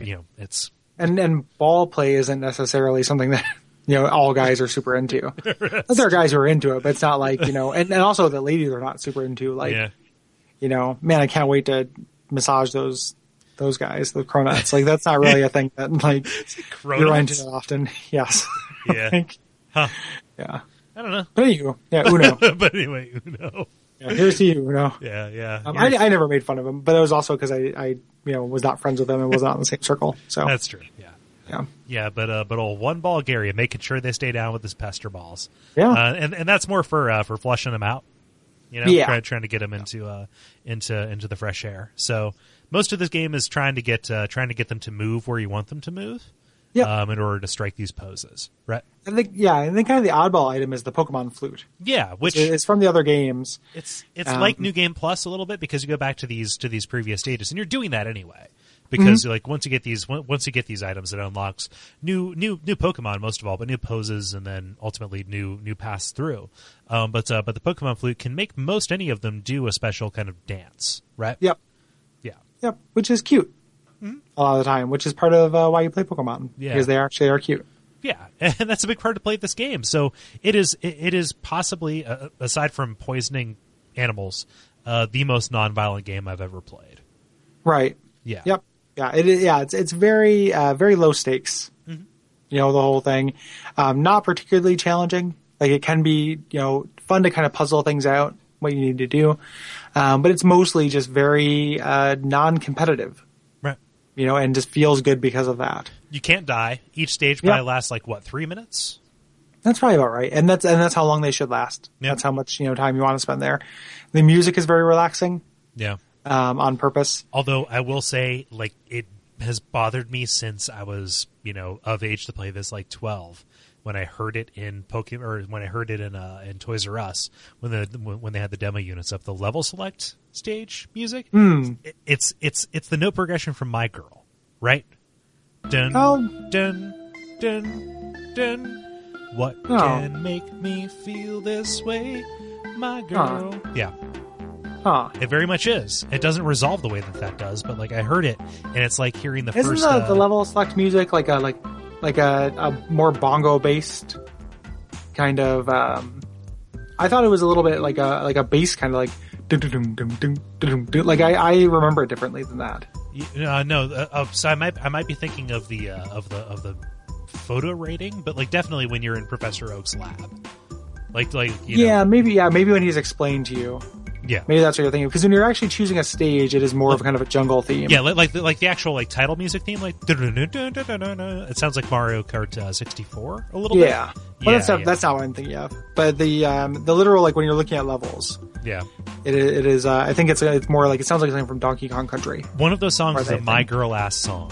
So, yeah, it's in there. No, I believe it. Yeah, but so the music is really good. Just in general. For the most part, it's very doesn't wear out its welcome and lends itself to this is not the kind of game you play because you're excited. This is the game it's almost like this game is made for adults. You have had a rough day at work, you just want to sit back and just kind of ease in. You should play this in a hot tub. Yeah, it's very it is very relaxing. That is the number one adjective for this. So as of when we're recording this. So I didn't have this on Virtual Console. I actually still have my original N64 copy of it. However, my N64 can only plug into my bedroom television because my living room one doesn't have the necessary jacks to do it. So picture me as we record yesterday, Super Bowl Sunday, laying down on my bed with my notebook in my lap, my N64, because the controller cord is not long enough to actually have it on my little TV stand that I have in my bedroom, and just there in my jammies and my socks playing Pokemon Snap. That is the ideal environment to do it. It's a good way to do it. My first run through was entirely in a beanbag chair. Oh yeah. When I was younger. It's just very, very soft. It is a soft game. And I love that. So, even though there is a score associated with this, which when you take your photographs back to Professor Oak, you should never take his critiques as actual judgment of your photos. No. Because all he cares about, and it makes sense because they're science photos. Oh yeah, definitely. To him, he wants it to be large in the frame, facing forward. Also and in surfing. The center of the frame. If you can get your Pokemon surfing. That is better for science, ergo 5 times score. Well, it would be like, imagine if we went out and we found out the squirrels surfed, and tell me that wouldn't be good for science. Like, of course it's better for science. Yeah. But he just wants like a dictionary, like a picture in the encyclopedia next to a Pikachu. Yeah. Like, that's what he's looking for, but that does not necessarily make good art. Yeah. And I was always frustrated when I would get kind of a lopsided composition that I really liked and have him kind of poo-poo it. Yeah. You know? Especially with some like the Kakunas. Mm-hmm. There are a couple of just like really excellent configurations they can be in. Yeah. Or the magnetite. Like, if you get what you think is a good shot of a magneton, you're not gonna, like, it won't be scored as such. Yeah. And so playing it now, like even before, like when I was younger, like I realized that this shot is better than that shot, but it scored worse. Why is that happening? Yeah. You know, like now, what I want is like a cross between Pokemon Snap and Africa, where you have control of your focus and your f-stop and your lens selection and stuff, and something that would actually grade you on, like, using the rule of thirds, the golden mean, or, you know, all of these factors that are kind of brought into it. Right. So. Right. And that would be amazing. And that's just one of the many reasons we need a sequel to this. Yeah, that's true. But as it stands, this is Instagram the game. So. Yeah. So. Angry. Yeah. It doesn't, like, once you learn the individual rules of it, it won't actually interfere with your play. So you want to get every Pokemon, and you need to get to certain score thresholds to unlock those items that we mentioned or new tracks. There are not very many Pokemon in this. There's just 63. Right. You know, and at the time this came out, there were just the original 151. Right. But this was, you know, the first time that you could see these kind of guys in 3D, since there was never really a proper Pokemon game on Nintendo 64. Yeah, I think just those battle arenas and stuff. I think that the arena games actually postdated this. I think this might have been the first. I kind of meant it ever, like, you know, there never was, because there was a rumor about a Pokemon 64, and I think some screenshots that came out that turned out to be false. I could be misremembering that, but they, you know, for some reason they never do console versions of the mainline titles, which makes sense. Like, they don't want to cannibalize it, right? But you know, most of the spin-offs tend to be pretty poopy, right, in general. But it is, you know, and the appeal of the spin-offs is to see Pokemon in 3D, right? Which this does, and it does in a really good way. I mean, they're adorable, and it plays up the behaviors, and it kind of leverages a lot of the audio from the anime, right? Like, you know, Meowth runs around talking like somebody from the Bronx, right? Yeah, yep. Except only saying his name as opposed to saying, you know, we got to catch him or what have you. Yeah. Well, he wants a real New York slice. And also lends a lot of personality to the Pokemon that, you know, otherwise don't have it. Right. You know, so it is very much like, it is a weird game to recommend for somebody who doesn't give a fuck about Pokemon at all. Like, if you don't care about them at all, even though I would say that it's probably worth playing just because it's such an oddity. Right. Like, playing a completely non-violent, peaceful game. Yeah. It's rare. And it very much is a shooter. Like, it's reflex based. Like, you know, like real photography, it's all about getting the shot. Yep. You know, except instead of shooting bullets at somebody, you're, you know, exposing film. And much like real photography, there's a lot to be said of taking a shot, but you don't actually see it in the moment perfectly. So you don't know if you quite got it until the end when you're being ranked up. And every once in a while, you'll get something that you didn't think you quite pulled off. Right. That does better either score-wise or you like the look of a little bit better. Yeah. And that can be really fun. Yeah. So the game has kind of a strange development history. It actually began as a non-Pokemon photography game for the N64 disk drive, which we thought we were going to get here, but we ended up not. Nintendo could not replicate the success of the Famicom disk drive, which also didn't come here. So once that was condemned to death, and, you know, once the developer realized, oh, we need to give people a reason to go back and actually, you know, take pictures of these things again. Oh, let's put Pokemon in this game, and people will want to get the cutest, most adorable pictures of them. And this game was born out of that, right? Right. And I'm glad that happened. Like, playing this, I mean, if this was something, you know, I don't know, Super Adventure Snap or something like that, like, we might still be talking about it just because it does have that unique factor to it, but I could also see it just kind of dying as a curio. It might end up on Abject Suffering, honestly. Yeah. Like, something like that, where it's weird, like super short crazy almost thing. as a redemption though. Like if we played this for Abject Suffering and they're just different things, I think we'd probably have good things to say about it. Oh, for sure, yeah. And then spend like 30 minutes talking about, ping pong paddles up people's asses. Like it would just, as we do on that show, yeah. Yeah, it would turn into that. But I think I would like this either way. Right. I like it more that it's an actual overlay that I, am familiar with and actually kind of like. Yeah. So. Mm-hmm. Yep, and it plays into the whole wildlife photography thing. Which have you played Africa? I haven't, but I am pretty familiar with it. Yeah, it's pretty cool. Like taking pictures of rhinos, pretty sweet. But this like quantifies it in that weird anime kind of way that we often back against. But it works here. Yeah, yeah. Context. The game. Part of the other reason why I have so much affection for it is that, and we'll talk about it in a moment. When we talk about how we first came across this. Is I've never spent any kind of real money for it. Oh yeah. And yeah, so it's very short, and it always seemed like a very good value proposition to me because of that. Even the Virtual Console version that's $10, I think that's a good price for this as an experience. If I had spent, $50 or $60 for it when it came out, I might be pissed. And people were kind of mad about it. Also having no Pokemon kind of mechanics to it. So it is kind of a game that's shit on. This may be one of the least popular games we've done for the show. Yeah. Even not even just in the biggest ratio between us liking it and it being unpopular. Just objectively, this could be the most shit on game that we've done for the show. Yeah. I would like to do some kind of like content analysis / regressive analysis of games that we've done versus Metacritic or game ranking scores, and actually see what is highest and what's lowest. I can guess what the highest is going to be. I would imagine this is going to be near the lowest, but yeah. I mean, it's hard for me to think of what's gonna be lower than this. Yeah, there are a couple of things that we're more into. Like people could have disliked, say, like Shadowrun Genesis.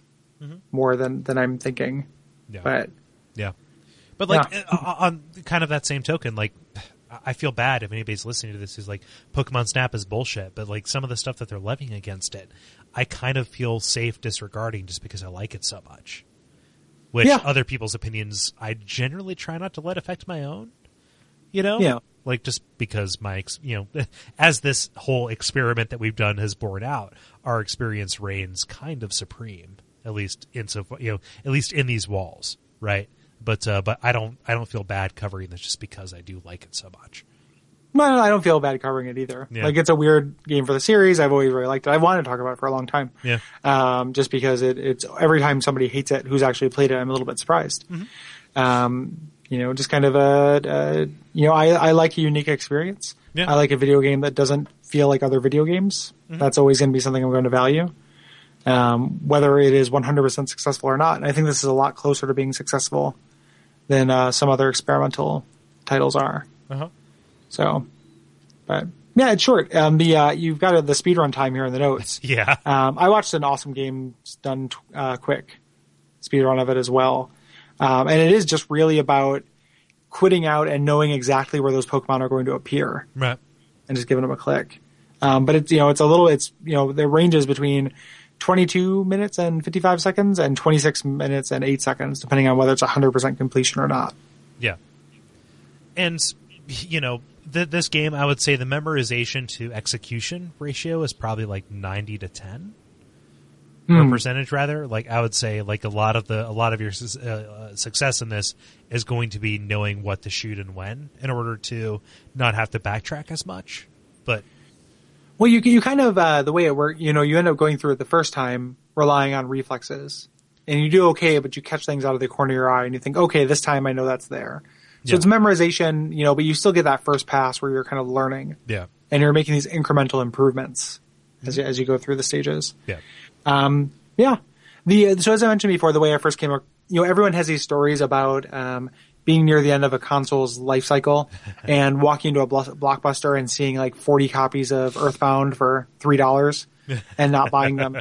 This was the one time the Walmart near my house was clearing out the Nintendo 64 games, and I bought this for $1, shrink wrapped.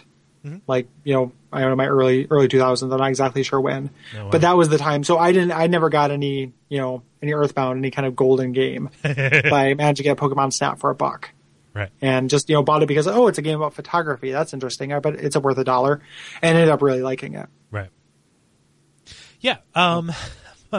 my story was a little bit more creepy and devoted than that. So 1999 was prime Pokemoning time for me. Like, I was 12 years old, or going to be more like 11. I just played Pokemon Red, and there are probably some Babbage's employees who are very traumatized by the number of calls that I gave them, because this was before games had like a solid release date that they would ever have. So I had pre-ordered it. I had gone there and put down my $5 of, however I earned money at that time. Right. I have no recollection. But yeah, like I called them pretty much every day for when I knew it was going to come out to roughly when it came out. And then, a decade later, I would be cursing myself because the same kids would be calling me. Right. When I was working at my game retail job. But yeah, so I put down full price when it came out, and I played the shit out of it because it came out during the summertime. And yeah, like I really, really liked it as a Pokemaniac at that time. And yeah, I've held on to it ever since. In fact, like we'll talk about it a little bit later, but the printouts that you get from Blockbuster, I know that I still have it around here somewhere. I just haven't found it because I was going to snap a picture for the Facebook wall, but I could not find it. Yeah. No, it's a long and storied history of phone calls to GameStops and Babbage's and whatnot, but yeah, that was my experience. Was one glorious summer between, I believe, 5th and 6th grade. Yeah. Yeah. Cool. Yeah. Yeah. So let's talk about the different areas. Yeah. There we go. So starting off with the beach.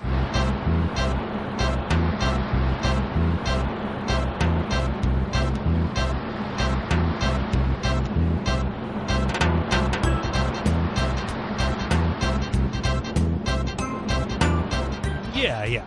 So this is kind of the easy version. Stuff moves really slowly here, and there are not so many opportunities for crazy stuff. I would say that you're always going to see the Pidgeys throwing a tornado at the Meowth, who has been hounding them the entire stage, which is pretty cool because there are these little stories that pop up throughout the entire thread, right? Yeah, that's kind of the most notable thing that you learn in this level is that there's these little mini narratives that will play out throughout the stages. And this one, it's a Meowth chasing these various Pidgeys. And you can kind of save the Pidgeys by knocking out the Meowth by throwing an apple at him. You don't start out with the apple. No.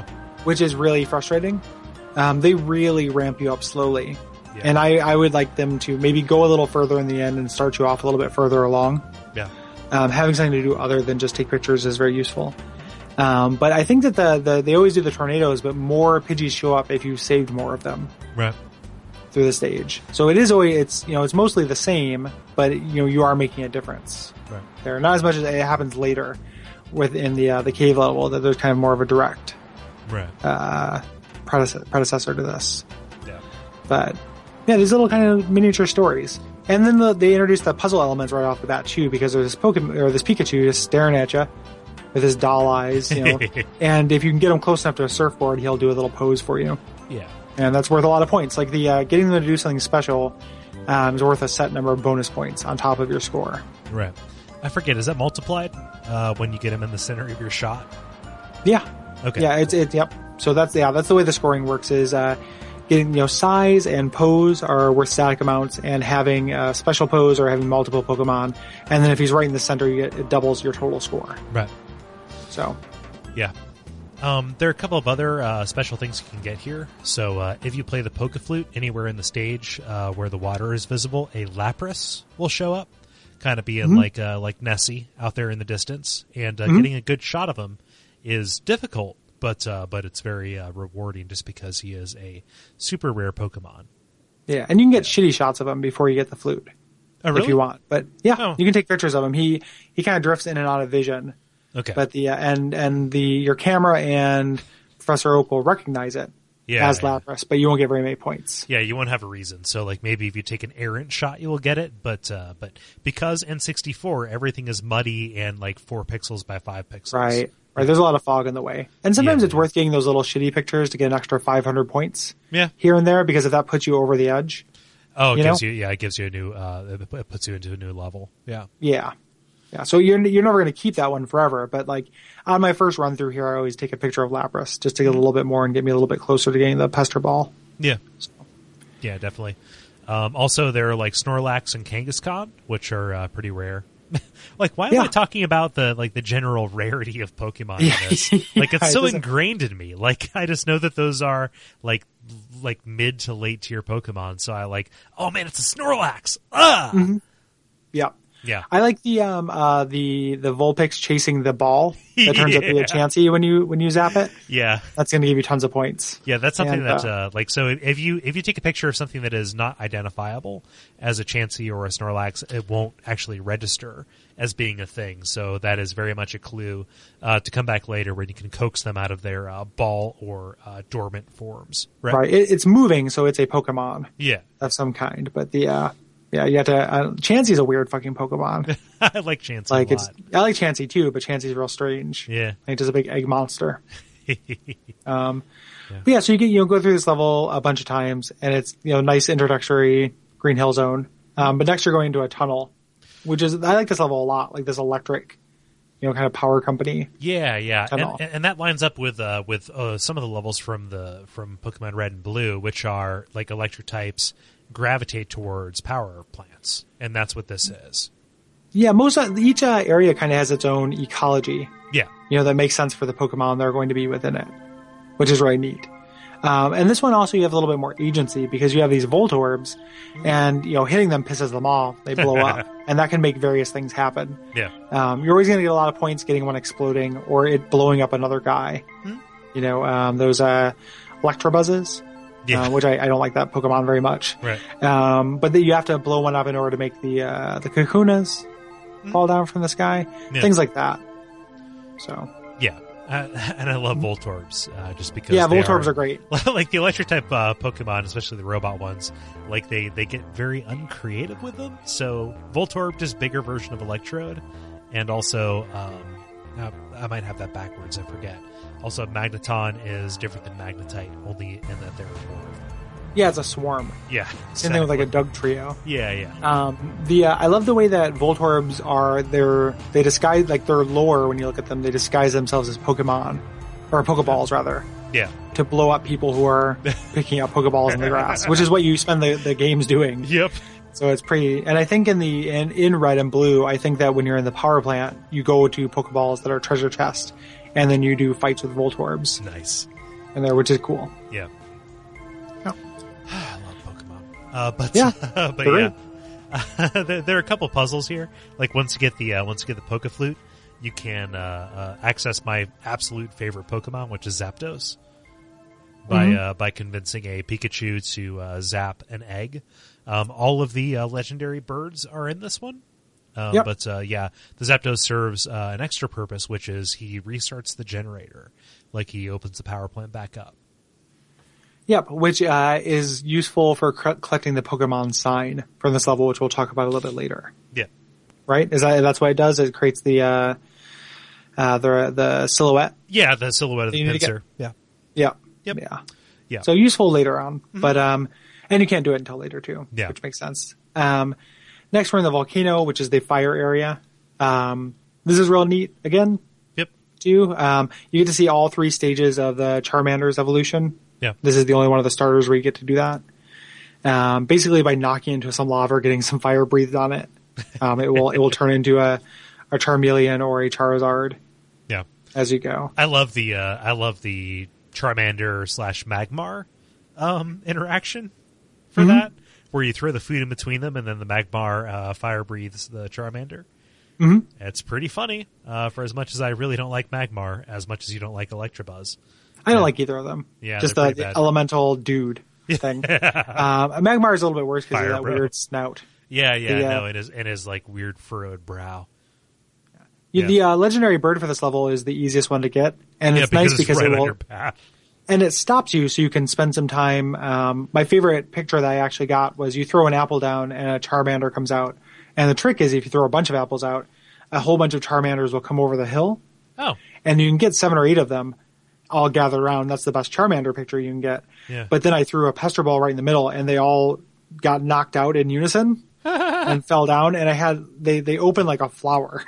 Like they're all gathered around this apple, and then I hit the pester ball in the middle, and they all bloomed, like blossomed, and took that picture. And he said it was worse than the one where they were happy, but I kept it anyway because I liked it better. Exactly. Yeah. So, which you should do. Like if you like this picture, keep it. yeah, you don't lose points for choosing a less optimal picture. It's just which one's on the record. Uh-huh. So choose the one you like best. Yeah, definitely. But yeah, you get more opportunity to frame Moltres up, which is important as they emerge from their crazy eggs. Yeah. I think this is the first one with an actual switch that you have to hit to do the branching path at the end. The tunnel, you have to throw Pokemon food at the Voltorb to blow open the path to the volcano. You're right. That's what I'm thinking of. Yeah. The volcano, you have to just get more score. You're I right. believe. Yep. Yeah. The river has an alternate exit at the end. Yeah, because it has the polygon that is in full stealth camo. Yep. Yeah. Or Porygon rather. Sorry. Porygon. Yeah. I was trying to make it less racist, and I made it more racist. You're thinking of a middlebrow games website that thinks it's smarter than it is. Yep. Yeah. So you go to the river, which I like the river a lot. Uh-huh. This is like the scummy kind of swampy area too. Yep. This is all muddy, gross water. There's a Vileplume here, I think, and those things are nasty. Yeah, they're corpse flowers. Yeah, so my least favorite Pokemon. Yep. We can do the flute for them. Yeah. In the beginning, though, I'm actually thinking of the valley that has the Squirtles. This one does not have Squirtles in the beginning. Nope. But this one does have the Slowpokes at the beginning. Which, I love that. Yeah. Where getting the Slowpoke to evolve, which I love the way the Slowpokes evolve. Uh-huh. Like, it is a different creature if another creature is biting onto its tail. Yeah. That's so good. Uh-huh. It gets bigger, and it also gains psychic powers. Yep, exactly. By having a clam bite onto its tail. Getting the Cloyster, which is the big clitoral Pokemon, they don't always appear. And like when I was watching the speedrun, they were saying like they don't actually know what makes them appear. Really? It seems to be random. Yeah. Yeah, speedrunners didn't know that too. Yeah, so there's just a lot of things people try, but none of it is consistent to try to make Cloysters appear. And that can really affect your speed run if you're able to get a picture of a Cloyster rather than the thing before Sheldar, yeah. Sheldar, yeah. But I love the river because that's where you can get a Bulbasaur, which is one of my favorite starters. Actually, yeah, I like the Bulbasaur is my favorite starter. Yeah. I love Bulbasaur. That's what I picked first. Mm-hmm. Going after Brock. I got your number, Brock. Yeah. Yeah. Yeah, I don't always choose the grass one, but I tend to because they strike me as cuter. Yeah. For longer. Yeah. Also, this has Psyduck, which is instant comedy for me. Yeah, Psyduck is great. Yeah. Yeah, he's a real goof. Yeah, I wish he wouldn't evolve into like Goldar or whatever. Yeah, Golduck sucks. I mean, Pokemon, we talked about this before, but as they get stronger, they just get uglier and grosser. Yeah. They're just Raichu's distasteful. Golduck's a real problem. Like a champ. Oh. Like Raichu is problematic, but so is Pichu. Like I don't like Pichu. Yeah, I don't care for Pichu either. Yeah. You're right.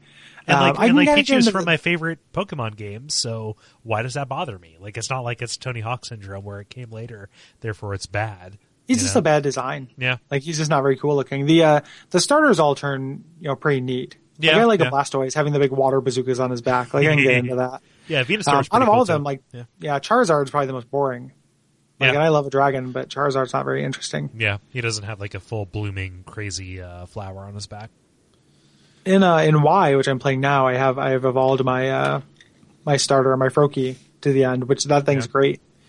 He's like this cool frog ninja thing, and he's got this scarf that is made out of, I think it's foam around it, just like frog foam. That thing looks really cool. So this is a pertinent conversation that I want to have with you, actually. So sorry, I didn't mean to cut you off. I thought you were done. But your strategy for picking Pokemon games to get out of the pair, do you go with the one that you think is going to be less popular? No, I go with the one that the legendary creature on the front looks the coolest. Okay. To me. So I think that those two coincide for me because I've always gone I went red, silver, pearl, and then Y was my was my progression, and all of those have gone against what the majority of my peers have gone for. That's mostly what I did as well. I think I played gold rather than silver. Okay. But other than that, I mostly stuck with you. And then I played Pokemon White when with Black and White. Yeah, no. So. I didn't do that generation. Or did Yeah, I do, and that's a fight. I didn't do Sapphire or Ruby either. But I skipped Sapphire and Ruby, and I skipped, and I think this skipping Black and White is just fine. yeah. But the new one I like. Yeah, no, I have Y. It's shrink wrapped, but I have it. Yeah, I just like that giant bird. You know, I've got an affection for giant bird Pokemon more than I do the giant deer. Yeah. I was like, I don't think that's cool. Like a hate giant deer. deer. Might as well Yeah, make it a giant goose Pokemon. Oh, you mean those things that make me nervous when I'm driving? No, Yeah. thanks. Like Those things I need to live fight in with fear one of of those. because I'm in the Middle West? Okay. Yeah, nope. Yeah. The Middle I West. can't drive on the highway at Fucking night shit. anymore. Thanks, Pokemon X. Yeah. Is it Crackamack or whatever the fuck it's called? Like, legendary Pokemon. Yeah. But when you activate the Porygon, I forget if you can get a picture of him, can you? Yeah. Okay, cool. Yeah, it's hard though. It's better to do on later trips. Yeah. And there are other Porygon other than just that one, I think, in the walls. Okay, you just So- have to watch for what looks like graphical glitches, which Yeah. got me this time. Like I remembered It's really everything. important. I remembered all of the Pokemon signs. I remembered all of that, but getting past the river was was such a problem for me because I couldn't identify the Porygon as that. Yeah. Yeah. Luckily, when you do so, though, you go into the next stage, which is my favorite in the game. Oh yeah. Because it has the most interactivity. And the kind of the highest stakes. Yeah, like you have a more limited window Yeah. for things. And there's kind of more trickery you have to do. So the cave, which you are descending, like you are actually floating. This is an all-terrain and all-sky vehicle. But there's a lot of cool things that happen here. So like, there are Grimers, which you have to do use your speed-up technique, which you get later, Uh-huh. to get down to them before they decide to leave. Right. You run into Coughings and whatever the other thing is, Weezings. Yeah, like the. Do you get a Weezing here? Or is No, there, you don't- or you is it don't just actually get a Zubats? Or Zubats. Yeah, right? yeah. Well, Zubat's made an appearance before too. Yeah, it's true. No Weezings, but I love Coughings. Yeah. And there's this whole Because little they bit look of like gigantic, like cis. they're just big poison gas clouds. Yep. They just say "Come here." And then the whole bit with saving the Jigglypuffs from them, Yeah. which is really crazy. Like it requires some real like Hail Mary throws. Oh, definitely. You have Yeah. to make it Before certain points. before your window of opportunity closes. Yeah. Yeah. Like it's, Which I really like. yeah. And then the whole idea of the Dittos disguising as the I Bulbasaurs. love this. Yeah. My best shot of a Bulbasaur is not of a Bulbasaur. Yeah, and I love the way that they look subtly different. Uh-huh. You know, it looks like Odo. When Odo from Deep Space Nine Yeah. would disguise themselves as disguise himself as a person, a specific person, Uh-huh. it would like look not quite right. Right. Well, You know? it's the eyes. They have Ditto Yeah. eyes, but not like the big Bulbasaur anime eyes. Right. Yeah, Yeah. Yeah, and you can get a whole gaggle of Dittos in a shot, which is pretty nice. They give you plenty of time to interact with them, and I like Dittos a lot, like from a design perspective, right? yeah, me too. Yeah. Dittos are cool. Yeah. I don't think they're a very good Pokemon to use, No. but I like the idea. I like the idea of them. Same thing with Porygons. Like I'm not going to use a Porygon. Exactly. But, they look cool. Yeah. But But the big thing is like you rescue all the Jigglypuffs. And there's another. You do the rescue of the Pikachu too here. The Pikachu as well. yeah, you can make him into a Balloonichu or whatever. Yeah. Yeah. So it's a lot of like saving animals. Like this is the most dangerous place in Pokemon Snap. Is this cave? Oh, a place you cannot die. Yeah. Mm-hmm. Yeah. Also, this is the final legendary bird, the Articuno, which is in the version that I played, the fully black-faced Jinx will awaken our Articuno with the Pokemon Flute. Mm-hmm. Yeah. Yep. So you get that, and and then the whole bit of rescuing Zapdos and having him turn the generator back on. That you was do in the that back tunnel? in the tunnel. That was in the tunnel, and this is a misplaced note. Okay, I was thinking maybe there's some synergy between them. Like maybe once you activated Zapdos, it changed something here that I didn't know about. When I heard that, I was like, oh, huh. Yeah, no, but like that is a thing you think is possible is a testament to the game with these interactions that it brings to you, which is my perfect way of getting around making that mistake with the notes. The big thing is the Jigglypuff concert. So if you saved, the Jigglypuffs you save will sing a little song for you at the end, and it's cute as a button. Oh yeah, And you can hit them all with pester balls if you want. Yep, or they get really, really upset with you if you play the Pokemon Flute over their Yeah, concert. yeah, which is really funny. Yeah. Yeah, super cute. Yeah. Yep. Oh man, Jigglypuff is a little Pokemon that could, because like it had no reason from the original games to be as like prolific as it was, but I think maybe Super Smash Brothers or possibly the anime did it for them, which made them like the canonical Pokemon or one of them, right? Yeah, I was really into them. I really like that it turns into a Wigglytuff. Yeah. Like, that's very funny to me. Like, I really like the idea of, like, a situation, you know, you need to switch from being a Jigglypuff to a Wigglytuff about it. I think that's great. Yeah. Yeah. I like that Pokemon as well. Yeah. And then finally the Valley, which is the hardest level in the game. You move so fast through this. Yeah. Yeah. Yeah. And there's a lot of Pokemon you're never going to get a real good shot of. Yeah, there's I felt like I never got a good Mankey. I never got a good Mankey. I never got a good Graveler or Sandshrew. Like Sandshrew, there's one of them and he goes away like that. Yeah. Right. This is also where you can get a Goldeen out of the water, but not really, maybe. Yeah. Yeah. That is the one that is has really derailed most people actually from getting the full 63. And there's a weird little interaction with the Starmies. Yeah. They go around you where, like, you have to take perfect pictures of them, and if you take enough of them, they'll do something. Yeah, they'll, like, dance around you a little bit. Yeah, and then if you get to a certain point and they're dancing around you, they'll switch into whatever Starmie turns into. Starite or whatever, yeah. Yeah, which is hard to take pictures of as well. Just a lot of, like, fast-moving things. Yeah. The sky. I forget that waterfall, is that where Gyarados comes from? Yeah. Okay. Yeah, you have to throw something into the water to make a Magikarp pop out, and then Gyarados will jump out and grab it. Yeah. So. And this is also where you have to raise a Dragonite in order to get, a Dragini or whatever it is. I don't even know. Mm-hmm. And then from the Whirlpool, you can get a Dragonite out. So there's a bunch of like really cool, like I would say maybe B+ tier Pokemon that are here, which are real nice. Like that's where I like to be at. In Pokemon style, like the weird rock/water type kind of guys. Yeah. And this is where they live, and that's where they congregate. Yeah. Yeah. After you get through this, and you get to a certain point regimen, or kind of level, the Pokemon professor will mention the Pokemon signs. Right. That he wants you to go get. And in order to get there, you actually have to do, you have to Mankey Bowl. You have to, You have to throw pester balls at those Squirtles in order to knock a Mankey off of his mountain, in order to get him to hit a button, in order to get to Professor Oak's hidden cabin on this island. Yeah, that's hard. It's really trial and error too. Yeah. There's no real relation between where it's the right by the end of the it's right by the end of the level too. Right, and there's no relation to the Squirtle you're going to hit to the Mankey. Right. You know, knowing which one is going to hit the Mankey. Right. So.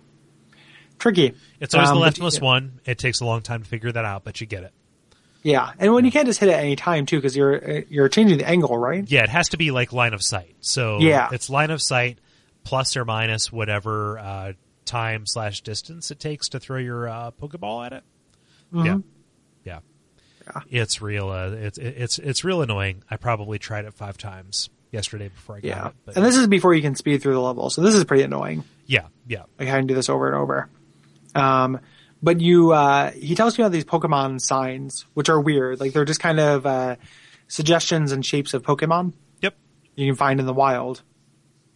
And you have to go through and get all 6 of them from each of the stages. Yeah. And you probably noticed one or many of these as you went through, just kind of oddities. The one it starts you off with is real obvious, which is, oh, that's a Dugtrio in the distance in this very level, which is like the one you have to get in order to get the boost. But yeah, you probably noticed like, that's a weird sparkly wall. Or when I look at this particular area, that is a Klingler, right? Yeah, the Klingler is really easy to spot. Yeah.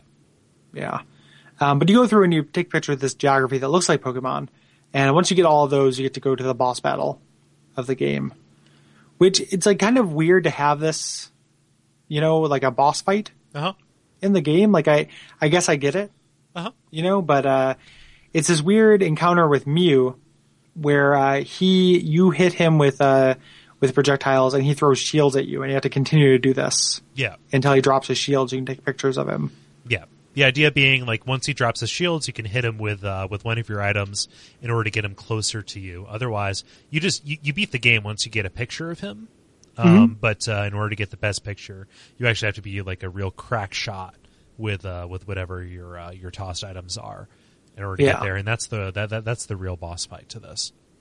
Yep, and it's a nice synergy with with the games where Mew is a super rare. Yeah. Kind Well, of like oddity. for that first year or so, Mew was like a rumor. Like Mew Yeah. was what you were using Game Genies in order to go to that hidden truck. Yeah, on, the truck that outside island. the ship. Yeah.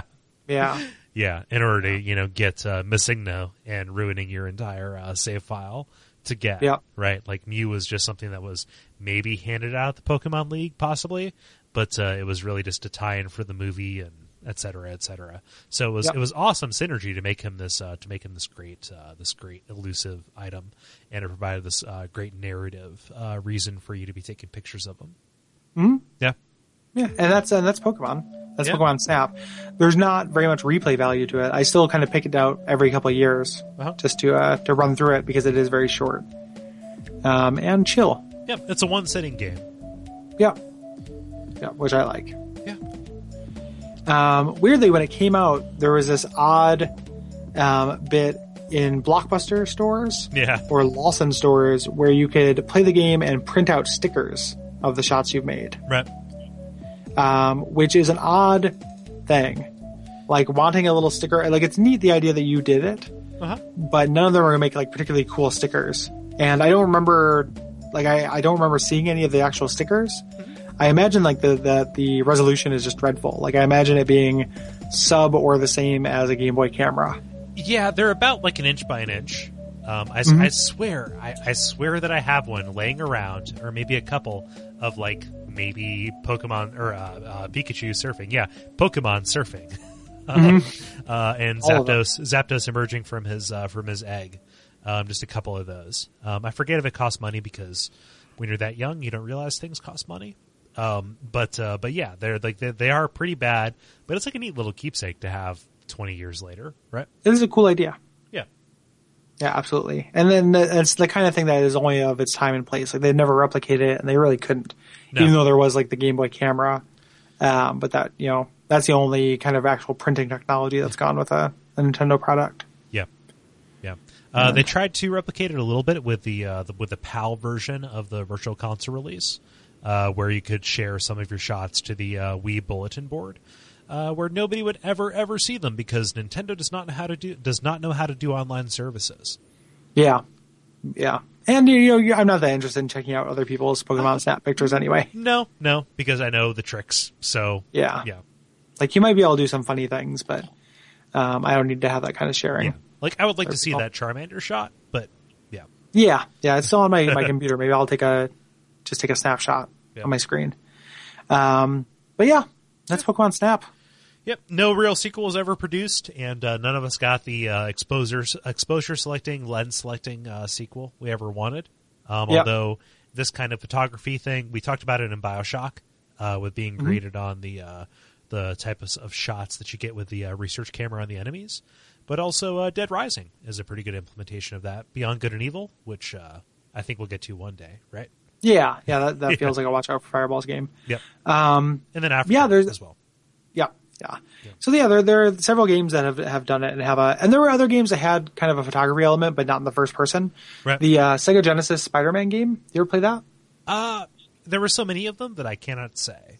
The first one had a photography element to it. So Oh, you wow. would, it was you would try to take a picture, similar to like Dark Cloud 2, which is another big photography game, but you would try to take a picture of bosses as Spider-Man before you fought them, and the closer you were to them, the more points you would get. Oh, wow. So you had this risk reward, and that's how you refilled your web shooters, was selling pictures of these bosses. Yeah. J. Jonah Jameson as Peter Parker. Yeah. So pretty neat for like a 1994, Genesis game Yeah. to do something like that. But yeah, I mean, just the notion. So many games are about shooting because pointing at things immediately means you shoot at them, right? But photography is such an awesome surrogate for that. Like this very easily in some kind of like worst possible version of the world could have been Pokemon Safari, where you're going around trying to get like Scyther claws. you mean it could have been Yoshi's Safari for the Super Scope 6? This is true. Yeah, which is Mario on the back of a Yoshi shooting at Goombas and stuff with a bazooka. Yeah. Yeah. Like you're just going around trying to get Scyther claws to be spoilers for your Corvette. Yeah, or collecting 10 of them for Professor Quest and Lavender Town. Yeah. You know? Yeah. Yeah. But it's not. There's so little conflict to it, which is not something I want from all video games, Right. but it's refreshing and it's neat to see it this early and, you know, with this kind of skin that I already like. Yeah. Very much so. So we are pro Pokemon Snap. Yeah, if you've never played it, I think it's worth checking out. Yeah. Yeah, and I think that's it for our duo episode. As always, when we experiment, tell us what you think. Please do. Yeah, we always want to know if this is working or not when we fuck around with the formula. Yeah, yeah. So that is duckfeed.tv/contact or check us out on Facebook. That is facebook.com/watchoutforfireballs. Mm-hmm. Yeah. What are we doing next, Gary? Next, we are being joined by friend of ours, friend of mine, friend of yours, and Kickstarter backer Brayton Cameron to talk about Masters of Orion 2. Yeah. Yep. I'm excited about that, although the game is inscrutable to me right now, so I might need some kind of beginner's guide. I played it before, but I haven't put in as much time as Brayton has, and I was going to ask him to send us both like something a similar primer? to that. Yeah. Something like But similar to Heroes of Might and Magic 3, which was also inscrutable to me at first. Yep. Continuing strategy winter. Through. Yep.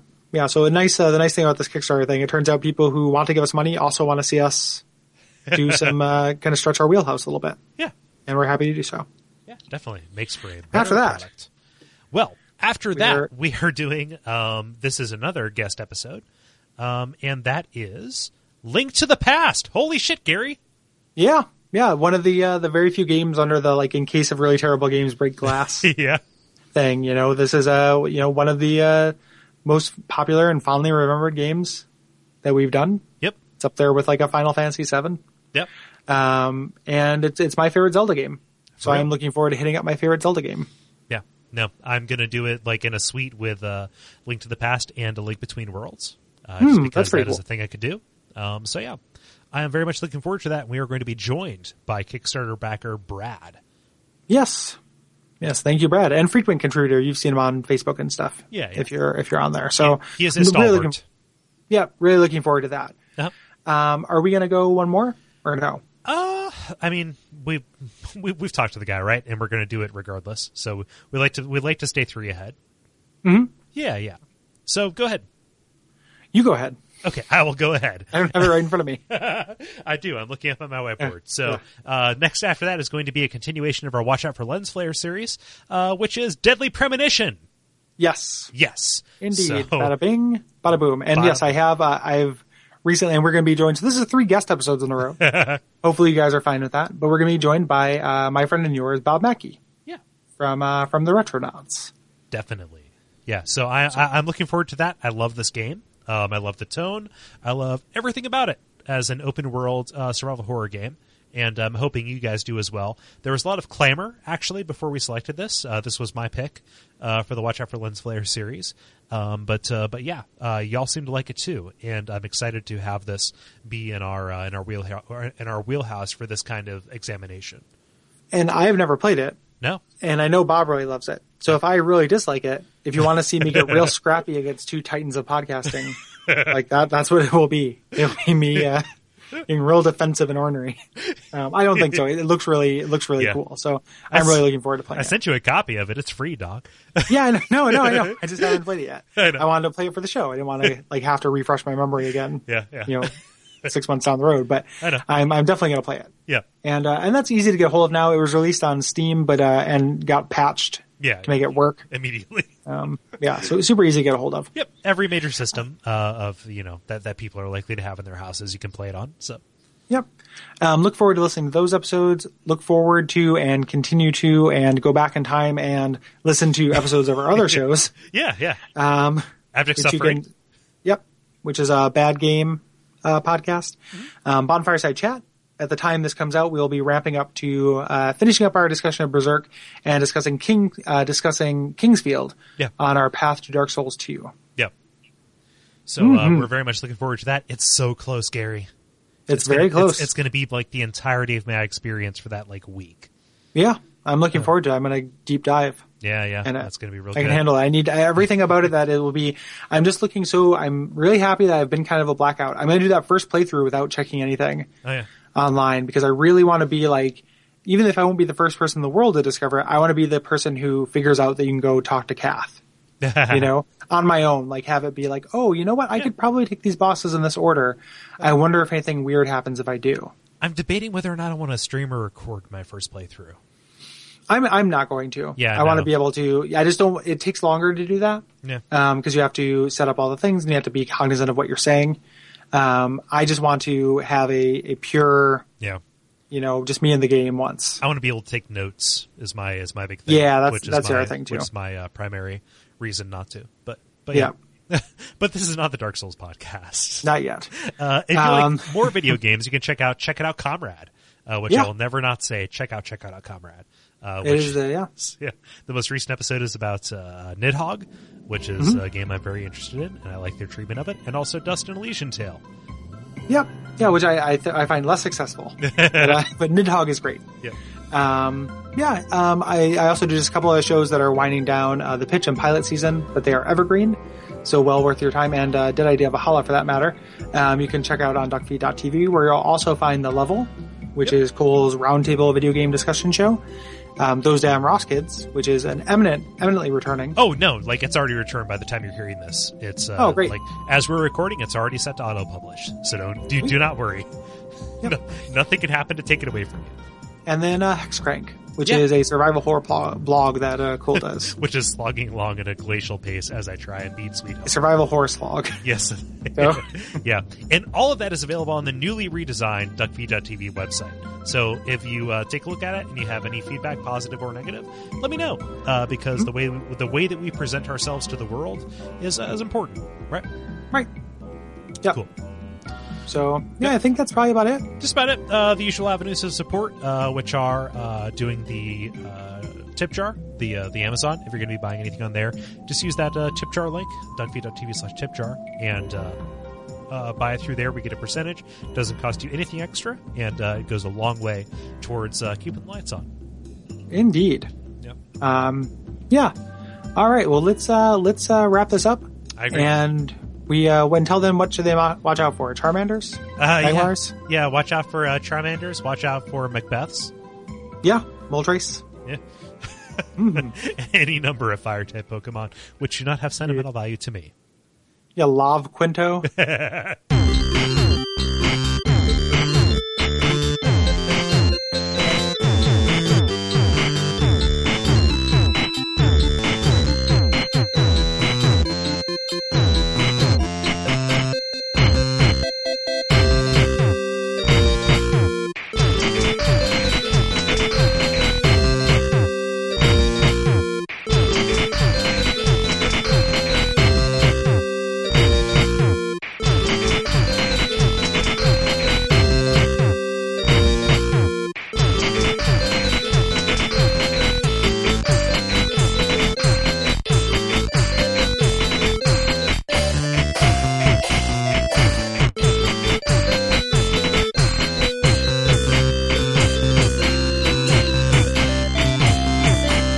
All right.